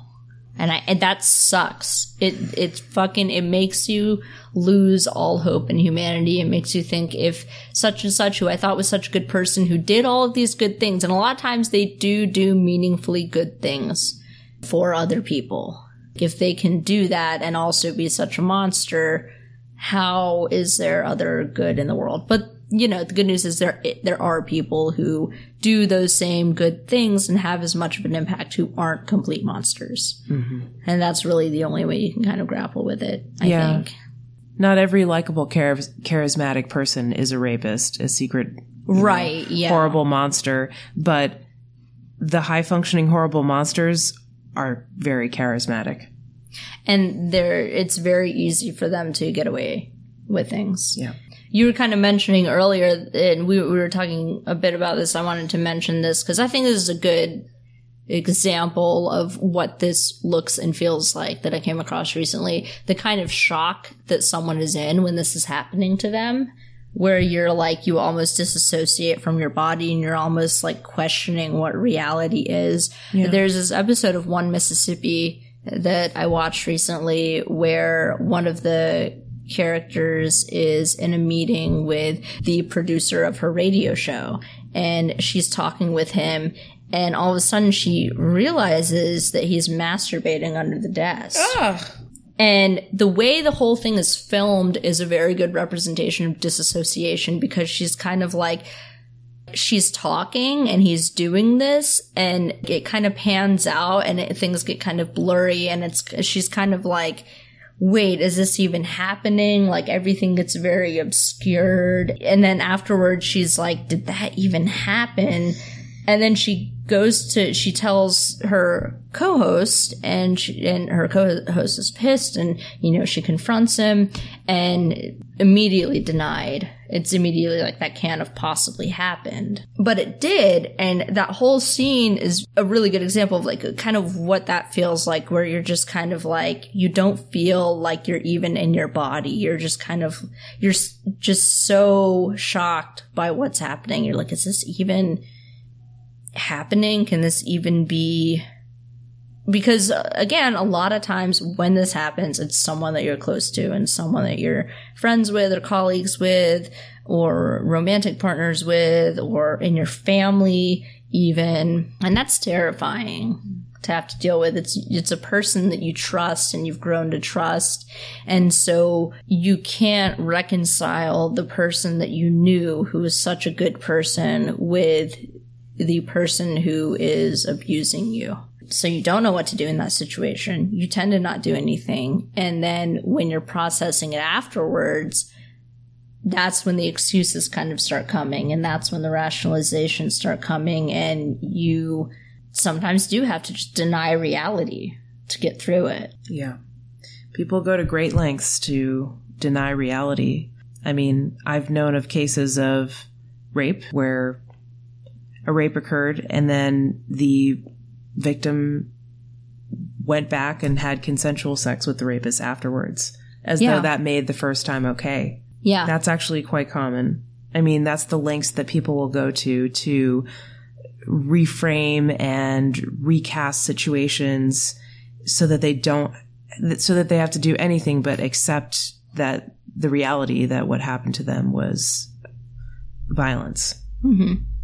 And unfortunately, if you have to contend with the legal system that's completely biased against victims, if something like that comes up in a court case, say it even gets to trial, which is, I mean, we're talking about like Herculean efforts of, you know, right, that's rare. Advocation on your part to like even get something like that to trial, you will be completely attacked on the stand. That will completely be brought up against you. Mm-hmm. And that's another reason why people don't come forward is if you've made any kind of mistake in your life, they know, you know, that will be used against you. There's this idea of the perfect victim. Mm-hmm. And the perfect victim looks like someone who is like virginal and God-fearing, you know, innocent person who is a beacon in their society and they're completely innocent. And wasn't doing anything wrong, like wasn't drinking, wasn't walking somewhere sketchy through an alley, wasn't wearing... You know, was dresses like a Mennonite. Yeah, you know. That's right. Well, guess what, folks? You know, the myth of like what she's wearing, she's asking for it. In places where women wear burqas, they still get raped. They get raped. They get disfigured with acid. Yeah. They get killed, murdered. I mean, when it comes to even like darker things, and I've kind of written about this, what was I wearing as like a 5-year-old kid to get molested? How was that justified? Obviously, you didn't do anything to cause that. Right. What was I wearing as a server in a restaurant, listening to people, you know, talk about my body parts or corner me and intimidate me? You know, I wasn't wearing anything flattering. Yeah. I was wearing like a t-shirt and an apron that had stains all over it. I mean, I might as well have been wearing a burlap sack.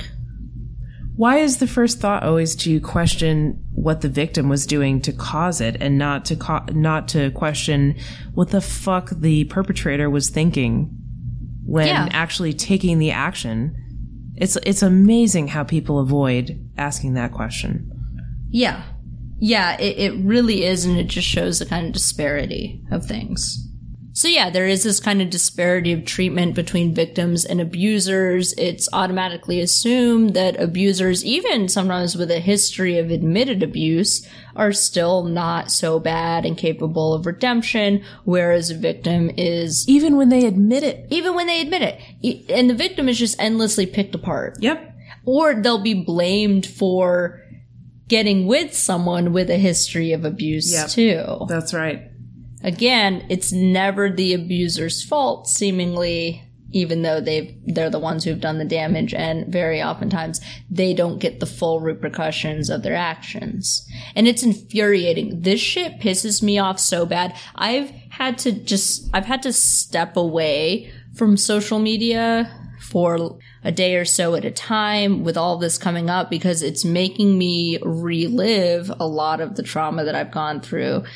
And it's making me realize that some things were definitely abuse or harassment that I hadn't considered before. And it's just, and I've had this conversation with a lot of other people too who've been abused, and it's an extremely re-traumatizing thing. It's a necessary thing that needs to happen. This needs to reach a critical mass. Men need to finally accept that, holy shit, this has happened to every single woman I know. No shit, motherfuckers. We've been telling you this for years. We've been telling you this for fucking centuries. For fucking centuries. And it just amazes me. It's like, people are finally like, well, I guess the women were right all along. No fucking shit. Okay? Yeah, they just weren't listening before, or or it was more sinister, and they couldn't accept it because they enjoyed participating in the abuse, or they were covering for their friends. This is the biggest thing. Is like you see a lot of these people covering for their friends or using the excuse, well, they like especially from other men. Well, he never abused me. He was always cool with me. Yeah, no shit, dude. Of course, he never abused you. You're not the fucking target. Mm-hmm. Men treat women differently than they treat other men. This is just of course, reality that we're living in. And it's also worth pointing out, of course, that like the targets are often women. They don't have to be women. Plenty of men have also experienced abuse, and people of all genders have experienced abuse. But the perpetrators are nearly universally men. Yes. Yes, because a lot of people will try to bring up, well, what about prison rape? Guess who's doing the prison raping, y'all? Fucking men. Yes. Guess who's doing any kind of abuse? Yeah, anyone of any gender can be abused, but the people who are predominantly the aggressors are men. 90-something%. It's something like 94, 95% of violent crimes are committed by men. Yeah. We're talking about a huge disparity. We're not talking about 50-50. If you break down the genders of things, you would think if we lived in this post-gender, gender-neutral society, feminist, matriarchal fucking paradise, that the crimes would be split 50-50 based on roughly or so gender. You have more gender-neutral people kind of coming out and stuff like that, but like if you just kind of go by like a binary of like, cis men, cis women, or men and women, or whatever, it's 50-50 roughly of the population. You would think that 50% of violent crimes would be committed by both genders, but that is not the case. We're looking at disproportionate violence coming from men. Hugely disproportionate, yeah. This is not debatable. This is statistics. This is math. That's right. This is not a sociological thing. This is not a philosophical thing. And it's true across cultures. It's true across time. It's true across cultures. Yes. Yes. There's even like a, nature kind of basis for this. If you want to get into the animal kingdom or whatever. I mean, like people are fucking vicious. We are just animals. We're slightly more evolved animals who are incredibly violent. And no violence is excusable, regardless of what gender it's coming from. Full stop. That's right. There's no excuse for violence against other people. But we have to realize who is doing the violence and who holds the power in society. And it just happens to strongly correlate. And in this case, I think correlation is causation, because you cannot separate power from violence. Yeah, that's right. I was just thinking, what about animals? I guess you could say that in a lot of animal society, like primates, for example, the males may hold a lot of power because they have physical strength. Mm-hmm. There's a lot of rape and stuff like that in animals. But we're not talking about we're not talking primates. About we're talking about humans. We're talking about humans. That's just an interesting little tangent, I guess. But yeah, we're talking about humans. Yes, yes. And there have been so many other studies to kind of show the power and violence connection. Mm-hmm. You have things like the Stanford Prison Experiment and things like that, where you put people in a fictional environment where there are wildly skewed power dynamics, and immediately like that, people become abusive. Yeah, that's right. I like that you're bringing this up and pointing it out as a theme in this, because I do think that's a really important theme. And so, yeah, if you're trying to protect yourself, I mean, always be skeptical of those who have power, watch who's in power. Don't assume that they're infallible or that they're not going to abuse their power. And, one more thing. When you say that males are the perpetrators overwhelmingly of violent crimes and of sexual crimes, everybody always likes to trot out the one edge case of the female teacher who has sex with a young boy at the school or something like that. And yes, that may have happened. It is such a small percentage of the overall of every case of victimization that it is an edge case. And it's important to remember that. But also, she had power. She was a teacher at the school. Yeah, that's not an argument against power at all. Right. If you understand it supports power. The same thesis. It does. Teachers have power over students. Older people have power over younger people. Usually, well, I guess if they're really old, maybe not in certain cases, but when we're talking about the younger age ranges, a teacher and children. Yeah, that's right. Adults have power over adolescents and children by virtue of their age and their life experience. Yeah. Yeah. And abuse is not okay in that situation. And no one says it's okay. That's another thing when people trot out that one exception to things. No one is ever like, in fact, the people who are saying, oh, I wish that was me, guess what? They are men. Like, the only people who say that's okay are men. I have yet to see a feminist or a woman or a non-man person say, oh yeah, that's totally okay. Mm-hmm. I really haven't. It's usually people who are usually ignorant men who are saying, oh, I wish my teacher had slept with me. And I don't wish that. Like, when I read those stories, my heart breaks for those kids. Yeah. Because they don't know what they're getting into, even if they think they do, even if they are teenage boys who have a high sex drive and they want to be sleeping with their teacher. She's exploiting them. Mm-hmm. She's exploiting that power dynamic and victimizing them. And, whatever kind of rationalizations or excuses you want to give, it's not okay. And no one's saying it's okay aside from a few fucking dudes. And even those dudes are not saying, oh, I wish this would happen to my son. Wouldn't that be great for his life? Yeah, exactly. They're saying, I wish it had happened to me because I had some kind of teacher fantasy. Yes, a lot of kids have crushes on their teachers, especially once they get to a certain age. But going any further than that is clearly abuse. And it's not okay, no matter what the genders of the people involved. Yeah. And how do we combat this? Like, how do we recognize these things for what they are and foment this culture of consent and this idea of challenging power dynamics and believing victims? Well, it starts with deconstructing the cultural and social norms that we've been raised in. And what those tend to be on the side of is traditionalism and puritanical norms and these kinds of ideas of, women are supposed to be this way and men are supposed to be this way. And there is only a binary of woman and man and all of these things. Woman and man is defined by the body parts that you have and what a doctor says at birth, whether it's a boy or it's a girl. And that carries all kinds of assumptions about how you should live your life and how you'll be treated by other people, how you'll be perceived, what you can do in your life. Mm-hmm. And yeah, those traditional gender roles, wow. I mean, I don't think that for the whole of human history, those gender norms were in place. I think they're kind of specific to like Western societies, perhaps. If you look at like tribal cultures and stuff and ancient cultures. Some Eastern societies too. Yeah, so Eastern societies too, sure. I don't know. I mean, you're right to call it traditionalism. Maybe that was like a tangent, but you're right to call it traditionalism because it has been that way for a long time. And we generally learn these norms from adults in our lives from the time that we're children, from the time that we are born. And the doctor says it's a boy or it's a girl.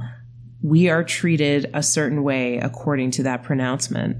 And even before that, in the womb, if you choose to find out whether or not the baby you're carrying has a certain genital configuration, they've had studies where women or people who are pregnant have different pitches of voice that they use to talk to their babies in the womb once they find out whatever the perceived gender of the baby is. So if it's a girl, maybe they start talking to them in a higher pitched kind of voice or like, and I mean, again, as how influential is that before someone is born? That's debatable, but it starts even before someone is born. Right. It shows how deeply, deeply ingrained the biases of the parents are and how in the vast majority of cases, the parents are not aware of their own biases about gender and they basically just pass them on to the children.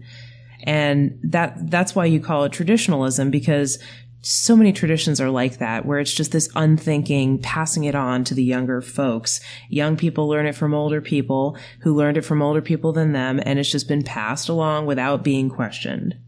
Right. And we have to question these assumptions that culture has said are unquestionable. And we have to challenge these, I think, at every turn. And if we want people to be, people are questioning it more, especially with the Me Too thing. People are finally realizing, like, wow, women were right. This is a problem. And how do we move forward from there without it devolving into bullshit?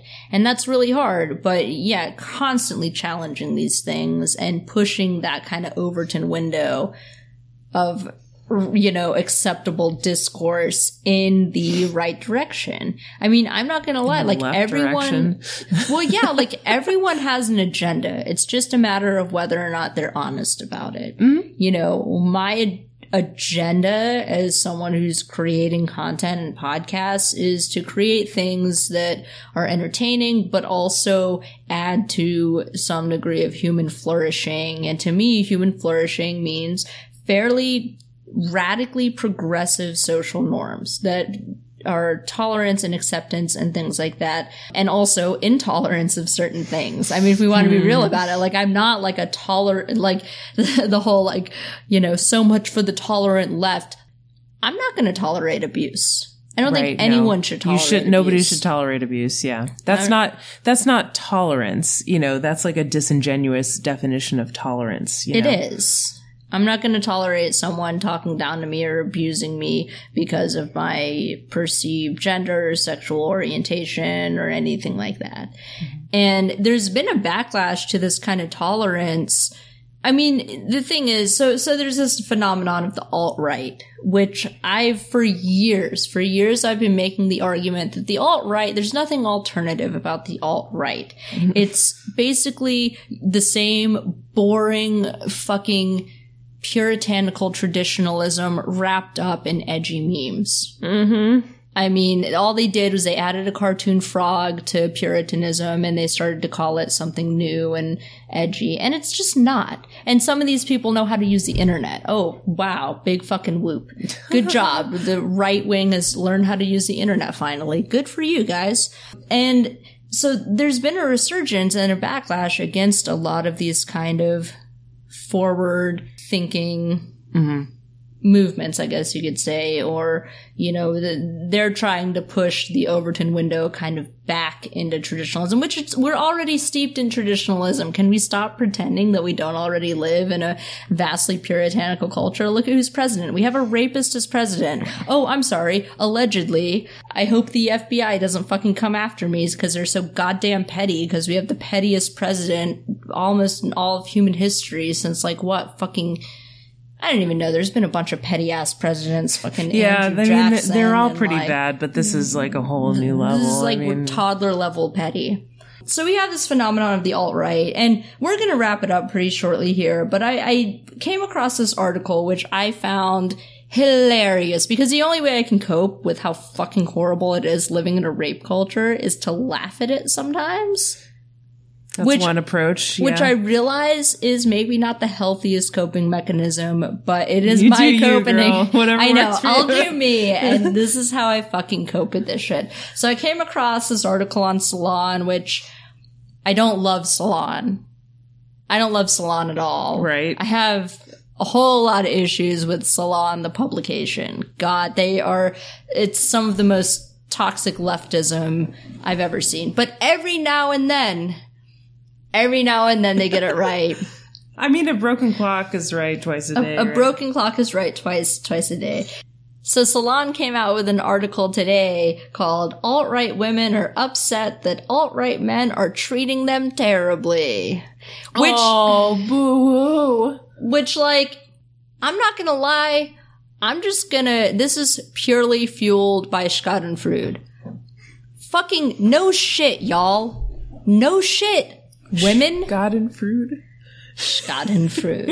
which is taking pleasure in the misfortune of others. I thought it was Schadenfreude. Is it Schadenfreude?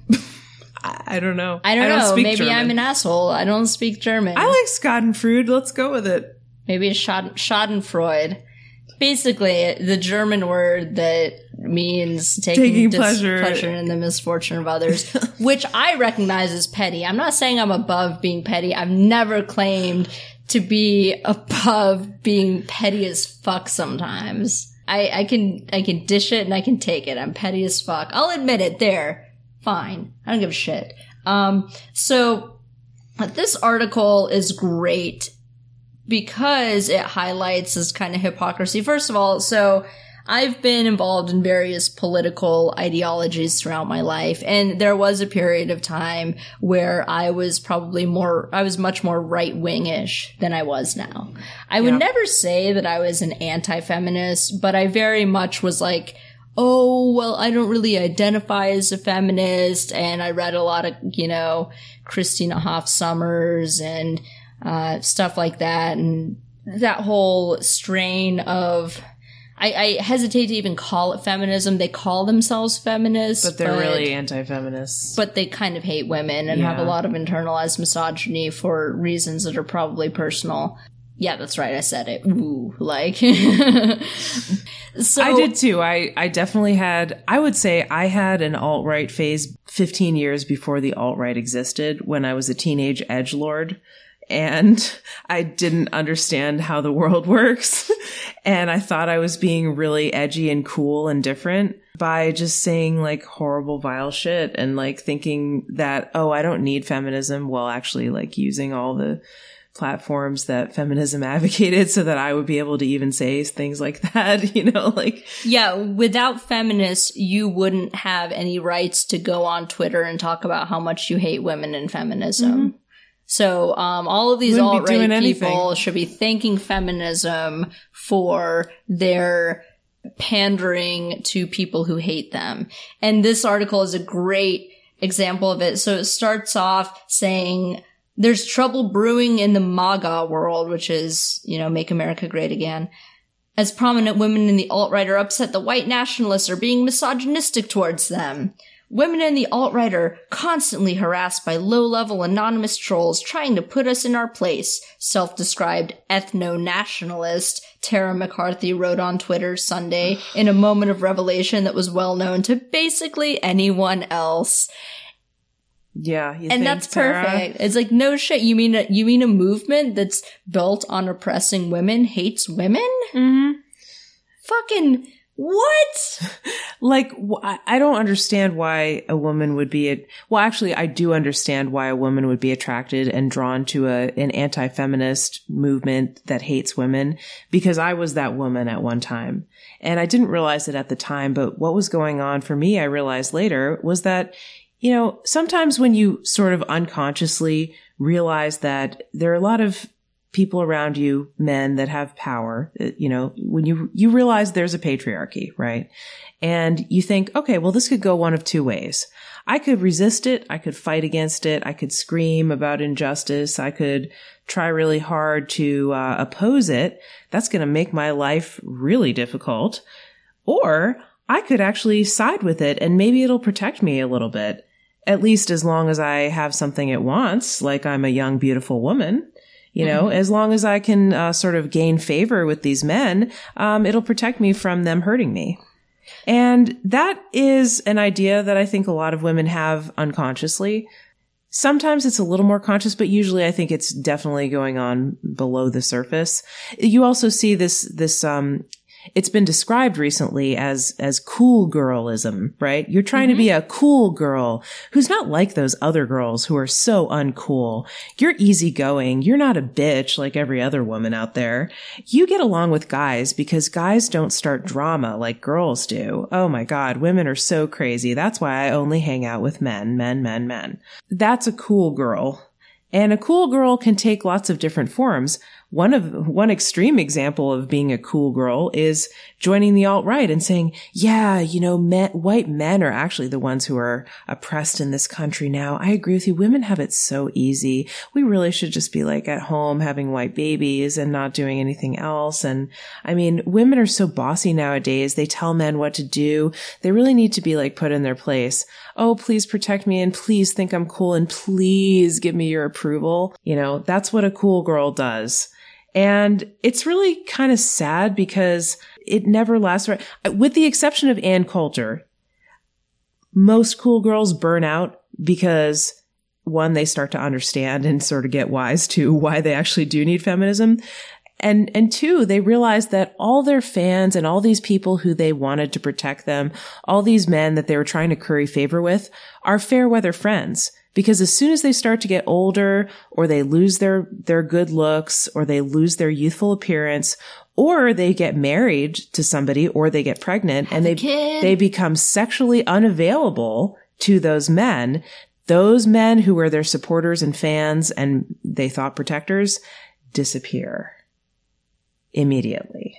I think that's a perfect way to deconstruct this fascination with pandering to the patriarchy that a lot of these women do. And I went through a phase like this too, because I did realize on some subconscious level that there is some protection in appealing to power and appearing to be a certain kind of way. And it took me a long time to realize that, because at the time it wasn't like a strategic move on my part. It wasn't like this kind of conscious thing I was thinking of, like, oh, I'm going to do this to curry favor. Maybe on some level for some women it is. Mm-hmm. One example I use is Ann Coulter. I think she absolutely knows what she's doing. She's trolling everybody. She's way too smart to not know what she's doing. Right. Why is she 40 and isn't married or doesn't have a kid, right? Yeah, she's extremely savvy. Yeah. Aside from being like, I disagree with her on just about everything.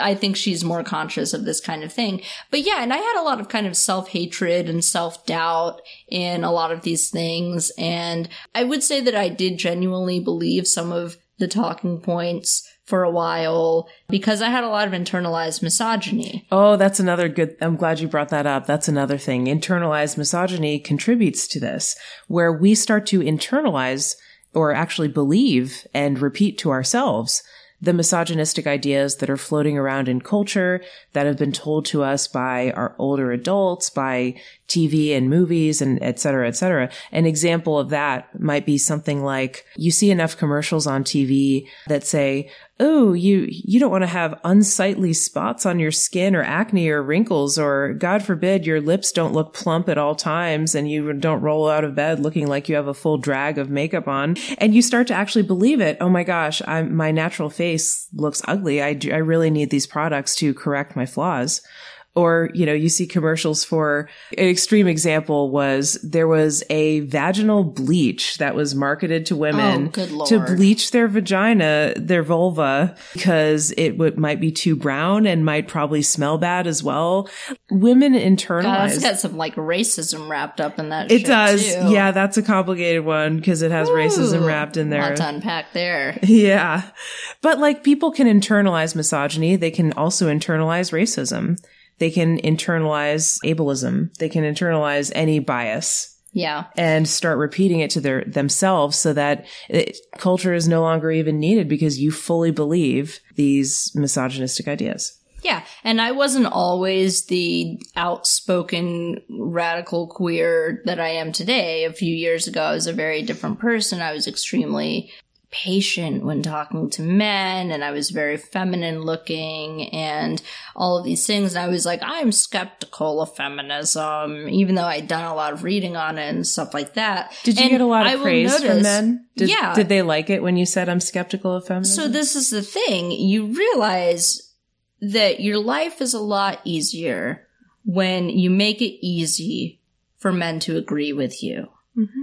And when I was being agreeable to men, whether it was in my presentation or the things that I was saying, which is basically just agreeing with whatever they were saying, right? Then I had a lot easier time of life. I still was not, above being harassed, as if you can even be above being harassed. I still experienced a shit ton of sexual harassment, but I also had a lot easier of a time. I didn't experience other types of harassment, for example. Mm-hmm. Even though there was still a very thick layer of condescension over things. Like it was a different type of condescension. Yeah, it was like, oh, she's stupid. She couldn't possibly hurt me, Yeah. You're viewed as non-threatening and all of these things. And yeah, I had an easier time of it. And then when I started kind of realizing like, holy shit, this is all wrong. This is all just wrong. I'm going to have to reevaluate my thinking on these things. And I got a lot more outspoken. A lot of things in my life changed.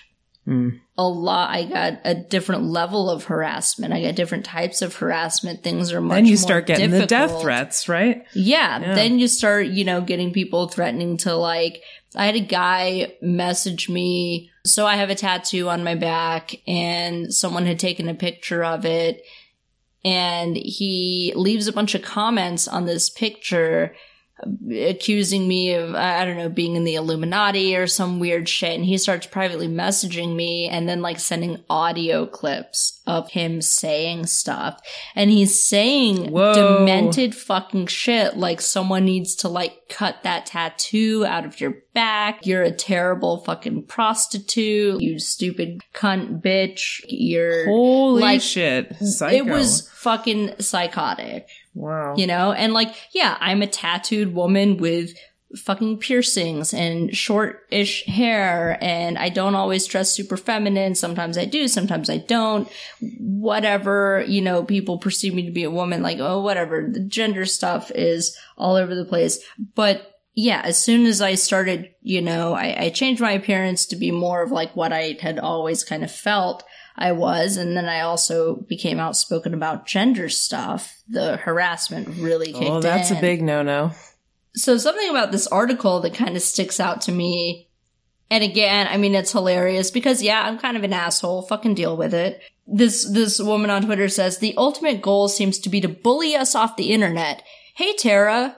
Welcome to the internet in 2017. Welcome to the internet period. In 2000. Yeah. In 2007. In 2017. Welcome to the internet for as long as it's been around. That you're just not picking up on this. I'll forgive you because I do have some sympathy for these women who have Stockholm Syndrome, because this is what I view it as. They have Stockholm Syndrome. They're identifying with their abusers. Yeah. And she says, she's saying this. She says, women of all ages who do or don't have children are harassed for various reasons. The ultimate goal seems to be to bully us off the internet. No shit, dude. That's pretty basic. Yeah. Yes, it's true. Because they hate you. Because you can't win. Have hated you. That's a very well-known power and control tactic, is to put you in a situation where you literally can't win, no matter what you do, whether you have children, whether you don't. If you have children, you're a bad mother for some reason or the other. You had them too young. You had them too old. You're just a terrible person. You don't have the right partner. You have a partner. You should be single. Whatever it is. If you don't have children, why don't you have children? Yes, it's not just about having children, but it's about things like wearing makeup, right? You're supposed to look like you're not wearing makeup, but you're actually supposed to wear it. But you're supposed to convince everybody that you're not actually wearing it. So you can't wear too much, but you actually have to wear some. So it's like they create these no-win situations for us. And it's like, okay, some people would say, well, fuck this. I'm just going to opt out. I don't care what these people think of me. But it's hard to recognize that sometimes. Yeah, you when can people do box that you in your corner like in that. some industries, but in a lot of them you can. They've done studies on competency in makeup. You're viewed as being more competent if you're wearing a certain degree of makeup. And again, it's extremely disproportionate. And every time this is discussed among women who know what they're talking about and non-men who know what they're talking about, someone has to pipe up. Well, what about with your whataboutism? I'm going to fucking full stop that shit. Quit with the whataboutism. If you're a man listening to this and your instinct is to what about me, stop and listen. Preach. Because one of the things people will be like, well, what about the free stuff women get? Women get free drinks all the time. There is no such thing as a free drink. Let me make that perfectly fucking clear for you. A free drink is not free.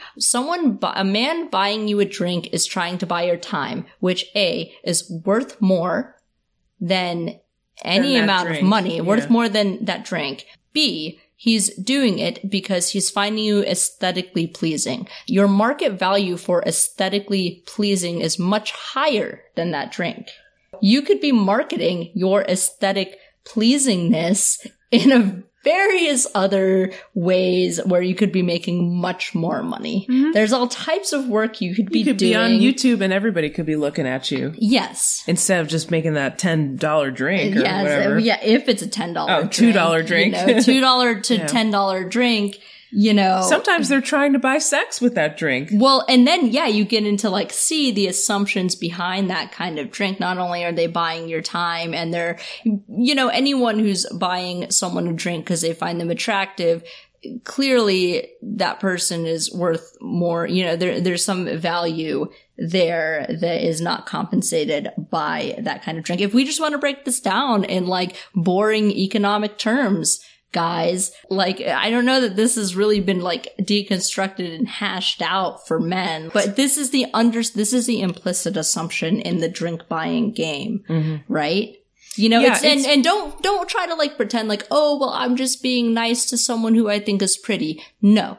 There are a lot of layers to this, and don't think we don't know that. So when you buy, us a drink or something, we understand all of this, and depending on our level of comfort with the situation, we're going to react to things differently. But you are a lot of times trying to buy someone's time, which is always more valuable than money. You are getting off on being able to spend time with them and looking at them, and you're getting a degree of value from being around an aesthetically pleasing person to you.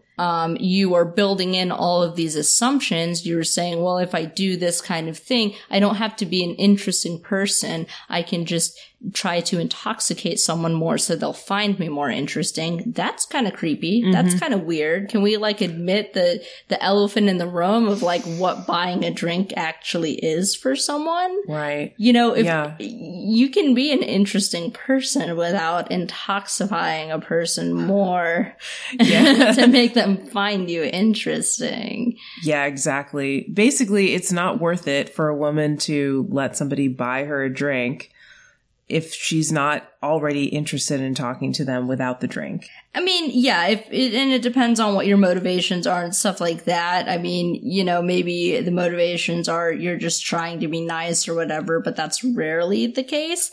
And have I taken free, quote unquote, drinks from people? Sure. But mostly that's ended in my time being wasted. And I'm sorry, most of you cannot afford my hourly rate. So we're going to be real about it. And will I take free drinks in the future? Possibly, but I understand what the things are that are built in. It's never free. Just like Heinlein said, there's no such thing as a free lunch. There's no such thing as a free drink. That's right. So I'm going to go back into this article a little bit here. It's crazy. So reading this woman's tweets, I feel like I'm reading the tweets of a feminist here. What? How dare she call herself the F word? That's, by the way, I found out the F word is one of the worst things you can call yourself. Oh, that's right. In certain political movements. It sure is. You find that out real quick. Worse than being a sexual abuser or scam artists. Definitely. Scam artists are fine. Feminists are the worst. If you disappear millions of dollars in a land deal in Chile, you're going to be still allowed to exist and be invited to conferences and have people come to your conferences and all of these things. If you rape women, if you abuse them and beat the shit out of them and cause them permanent fucking damage, you're going to be allowed to still have a career. But God fucking help you if you call yourself a feminist. Yeah, that's right. Or if you even espouse too many feminist ideas without disclaiming the label. They'll just assume you have claimed it. I mean, these people in this article are literal Nazis. And I've been being called a feminazi much of my life. And I can't remember the last time feminists genocided millions of people. Do you recall a point in time where feminists genocided, No, they have never done tens that. of millions of people and sent them to the gulags or sent them to camps? Do you remember a time in history where feminists had any of that kind of power? I'm pretty sure that was only Nazis. Yeah. And also, by the way, Stalinists. yeah, that's right. Along those same lines, if being called a Nazi actually drives people to become literal Nazis, if it drives them to Nazism, then why haven't all the feminists who have been called feminazis for years become Nazis? The question of our day, right? Right. Yeah. Like, how am I not a Nazi now? Right. I don't feel like a Nazi. I mean, I don't feel the urge to like genocide men. No. I mean, and that's very big of you. I mean, do I joke about all things it? Considered. But like, am I going to do it? Probably not. Probably. I would say I would not. Oh, yeah. Being called a Nazi does not drive you to Nazism. Yeah. Oh my goodness. Oh, and one of the people mentioned in this article is Lauren Southern. And this is what it says about her. Another self-described conservative woman also had a problem with her movement's underlying culture. In a video titled Why I'm Not Married, Lauren Southern responded to the backlash she received for pushing traditional family values and trying to tear down feminism while not turning into a baby-making machine herself. That's a tough balance to strike, sweetheart. It is. I'm not trying to sell the idea that myself, as a 22-year-old, needs to be married right now for the sake of traditionalism and not being a degenerate, Southern said in a YouTube video. What is also just completely shocking to me is the utter lack of understanding of nuance. Wow! The utter lack of understanding of nuance, you think? You just realized? Do you know what movement you're actually a part of? It's like she doesn't even know. You've like literally made a career on crazy, radical, extreme conservative values. That's and made now up. You're wondering why there's no nuance. They hate you for existing. They hated you before they you were hate you born. like a less because you're a blonde white woman and you're young and beautiful and unmarried and sexually available, theoretically. But that's only because they want to put babies in you. Yeah, that's exactly right. You are not babyfied yet, so they want to put their babies into you so that they can turn you into their personal slave. They want to turn you into a baby-making machine sex slave. Oh, wow, does that sound super radical? It is, because that's what traditionalism wants to do to women. And if you don't believe me, spend some time reading these people's blogs, spend some time in their forums. I did a deep dive into this. I'm not coming from this as some kind of like radical queer leftist who doesn't know what the fuck they're talking about. I took a lot of time trying to understand where these people were coming from. For a second, I converted to Christianity. My ex-husband was a fundamentalist Christian. I got a deep understanding of traditionalist culture on a very personal level, and then also on a philosophical level, because I took time to lurk in these forums and, read these philosophies and really try to understand where they were coming from. And that is why I'm so outspoken against it. It's not because I didn't give it a chance. I mean, I wouldn't say I ever it's not because you grew up to in traditional norms in certain ways. I mean, I almost fell into that trap, but like, because of who I am, I could never kind of conform to that. But I gave it a fair shake as far as trying to understand where this is coming from. And it relies on the subjugation of women. Yeah. And the complete disregard of anyone who's not a woman or not a man. I mean, if you are gender nonconforming or, you're a different form of sexuality than heterosexual, then you basically don't exist, and they don't want you to exist. I believe what they say when they tell me they want to throw me out of a helicopter and they want to throw me in a fucking oven. That's not joking. I know what they fucking mean. Yeah, no, it's not. So, sorry, Lauren Southern, if you keep hanging out with people who want to throw you in an oven and then you all of a sudden realize, they want to throw you in an oven, maybe you should get the fuck out of there. Yeah. And guess what? I will be the first person to say when Lauren Southern becomes a radical feminist, we will hang out. If you want to hang out before then, like, I will buy you a beer and talk about this stuff and deconstruct this shit with you, because as bad as this is, like, as these women are finally realizing this, as bad as this shitty fucking terrible movement is, these women are becoming aware of it. And you know what? I'll extend an olive branch to them.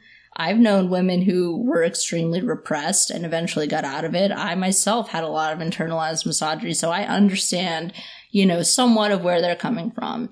And I don't want to demean and belittle other women for being confused, because clearly, like, she's 22. I mean, yeah, when I was 22, I didn't have the best views on fucking gender norms either. No, me neither. So, you know, I'm also glad because they're gender traitors on some level.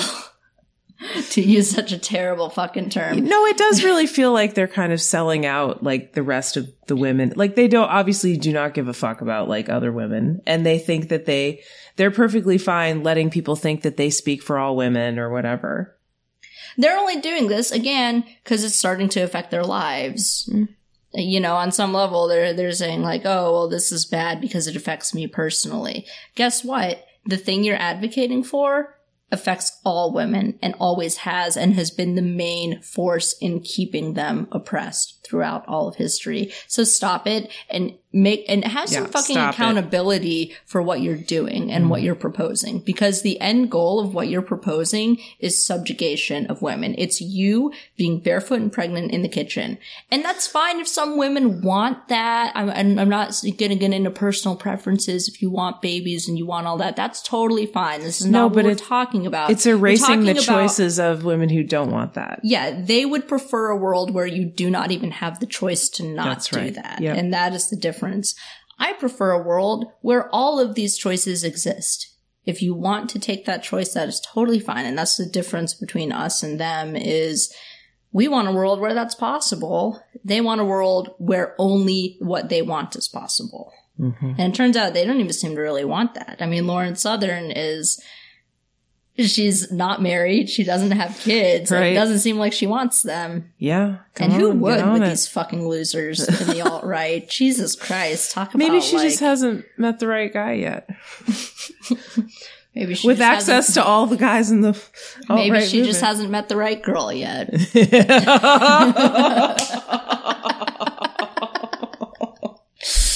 Oh. And I think that's probably a good way. Yeah, that's a good to end on. Lauren Southern, hit me up. I'm just kidding. She's not my type at all. I'm not ready to be anyone's training wheels.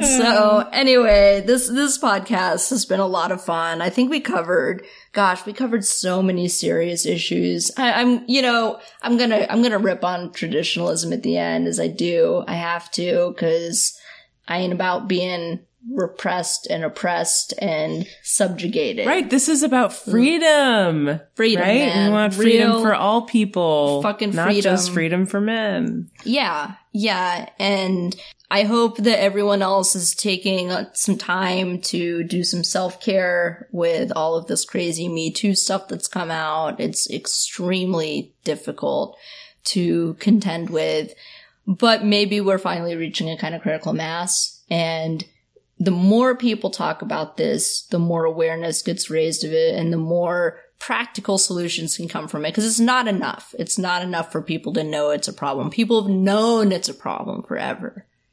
What matters is what happens after. And what comes after can be any number of things. I'm expecting a bit of a backlash. I'm a bit worried that there's going to be a backlash from all of this. We'll kind of wait and see. But ultimately, I really hope that we're kind of reaching a pivot in all of this. A point of shifting from what we kind of assumed to be true that was not based in statistics or reality or any of that to like what is actually true, and people are taking these things more seriously. I mean, how can you not when an alleged rapist is a president? I mean, that's kind of what I've been wondering for a long time, but now we have all these allegations, and about fucking time. And as terrifying and horrible as it is to read all about this. And yeah, I mean, at least it's being talked about. That's the first step. So thanks to everybody who's sharing their stories. Like you said, MK, it can be difficult to read, but I hope at the end of the day, we're going to make some progress because of it. Hopefully. And we'll see where it ends. But maybe this is the beginning. So, Stephanie, thanks so much for joining me again. I know this is difficult to talk about. It's one of the most difficult subjects to talk about. And thanks for joining me.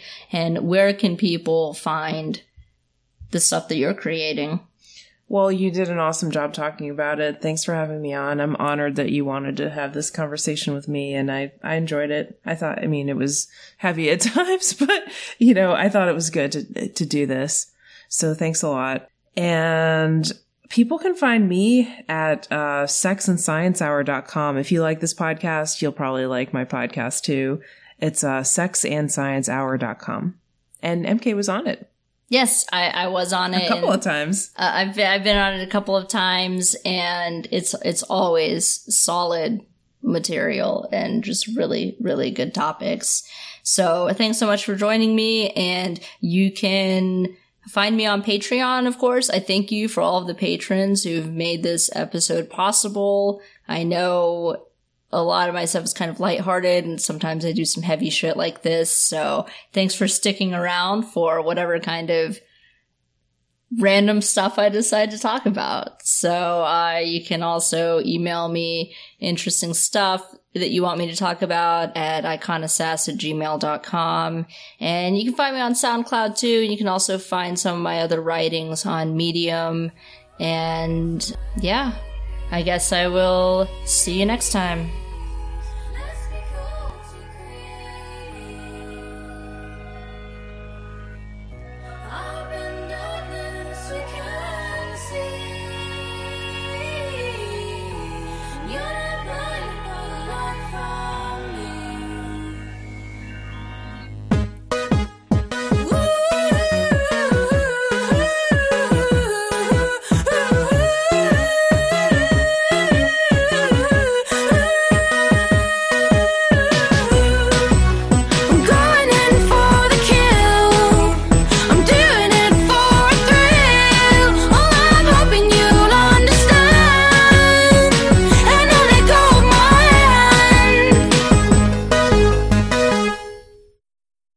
Feel the need to apologize much, and I'm not going to.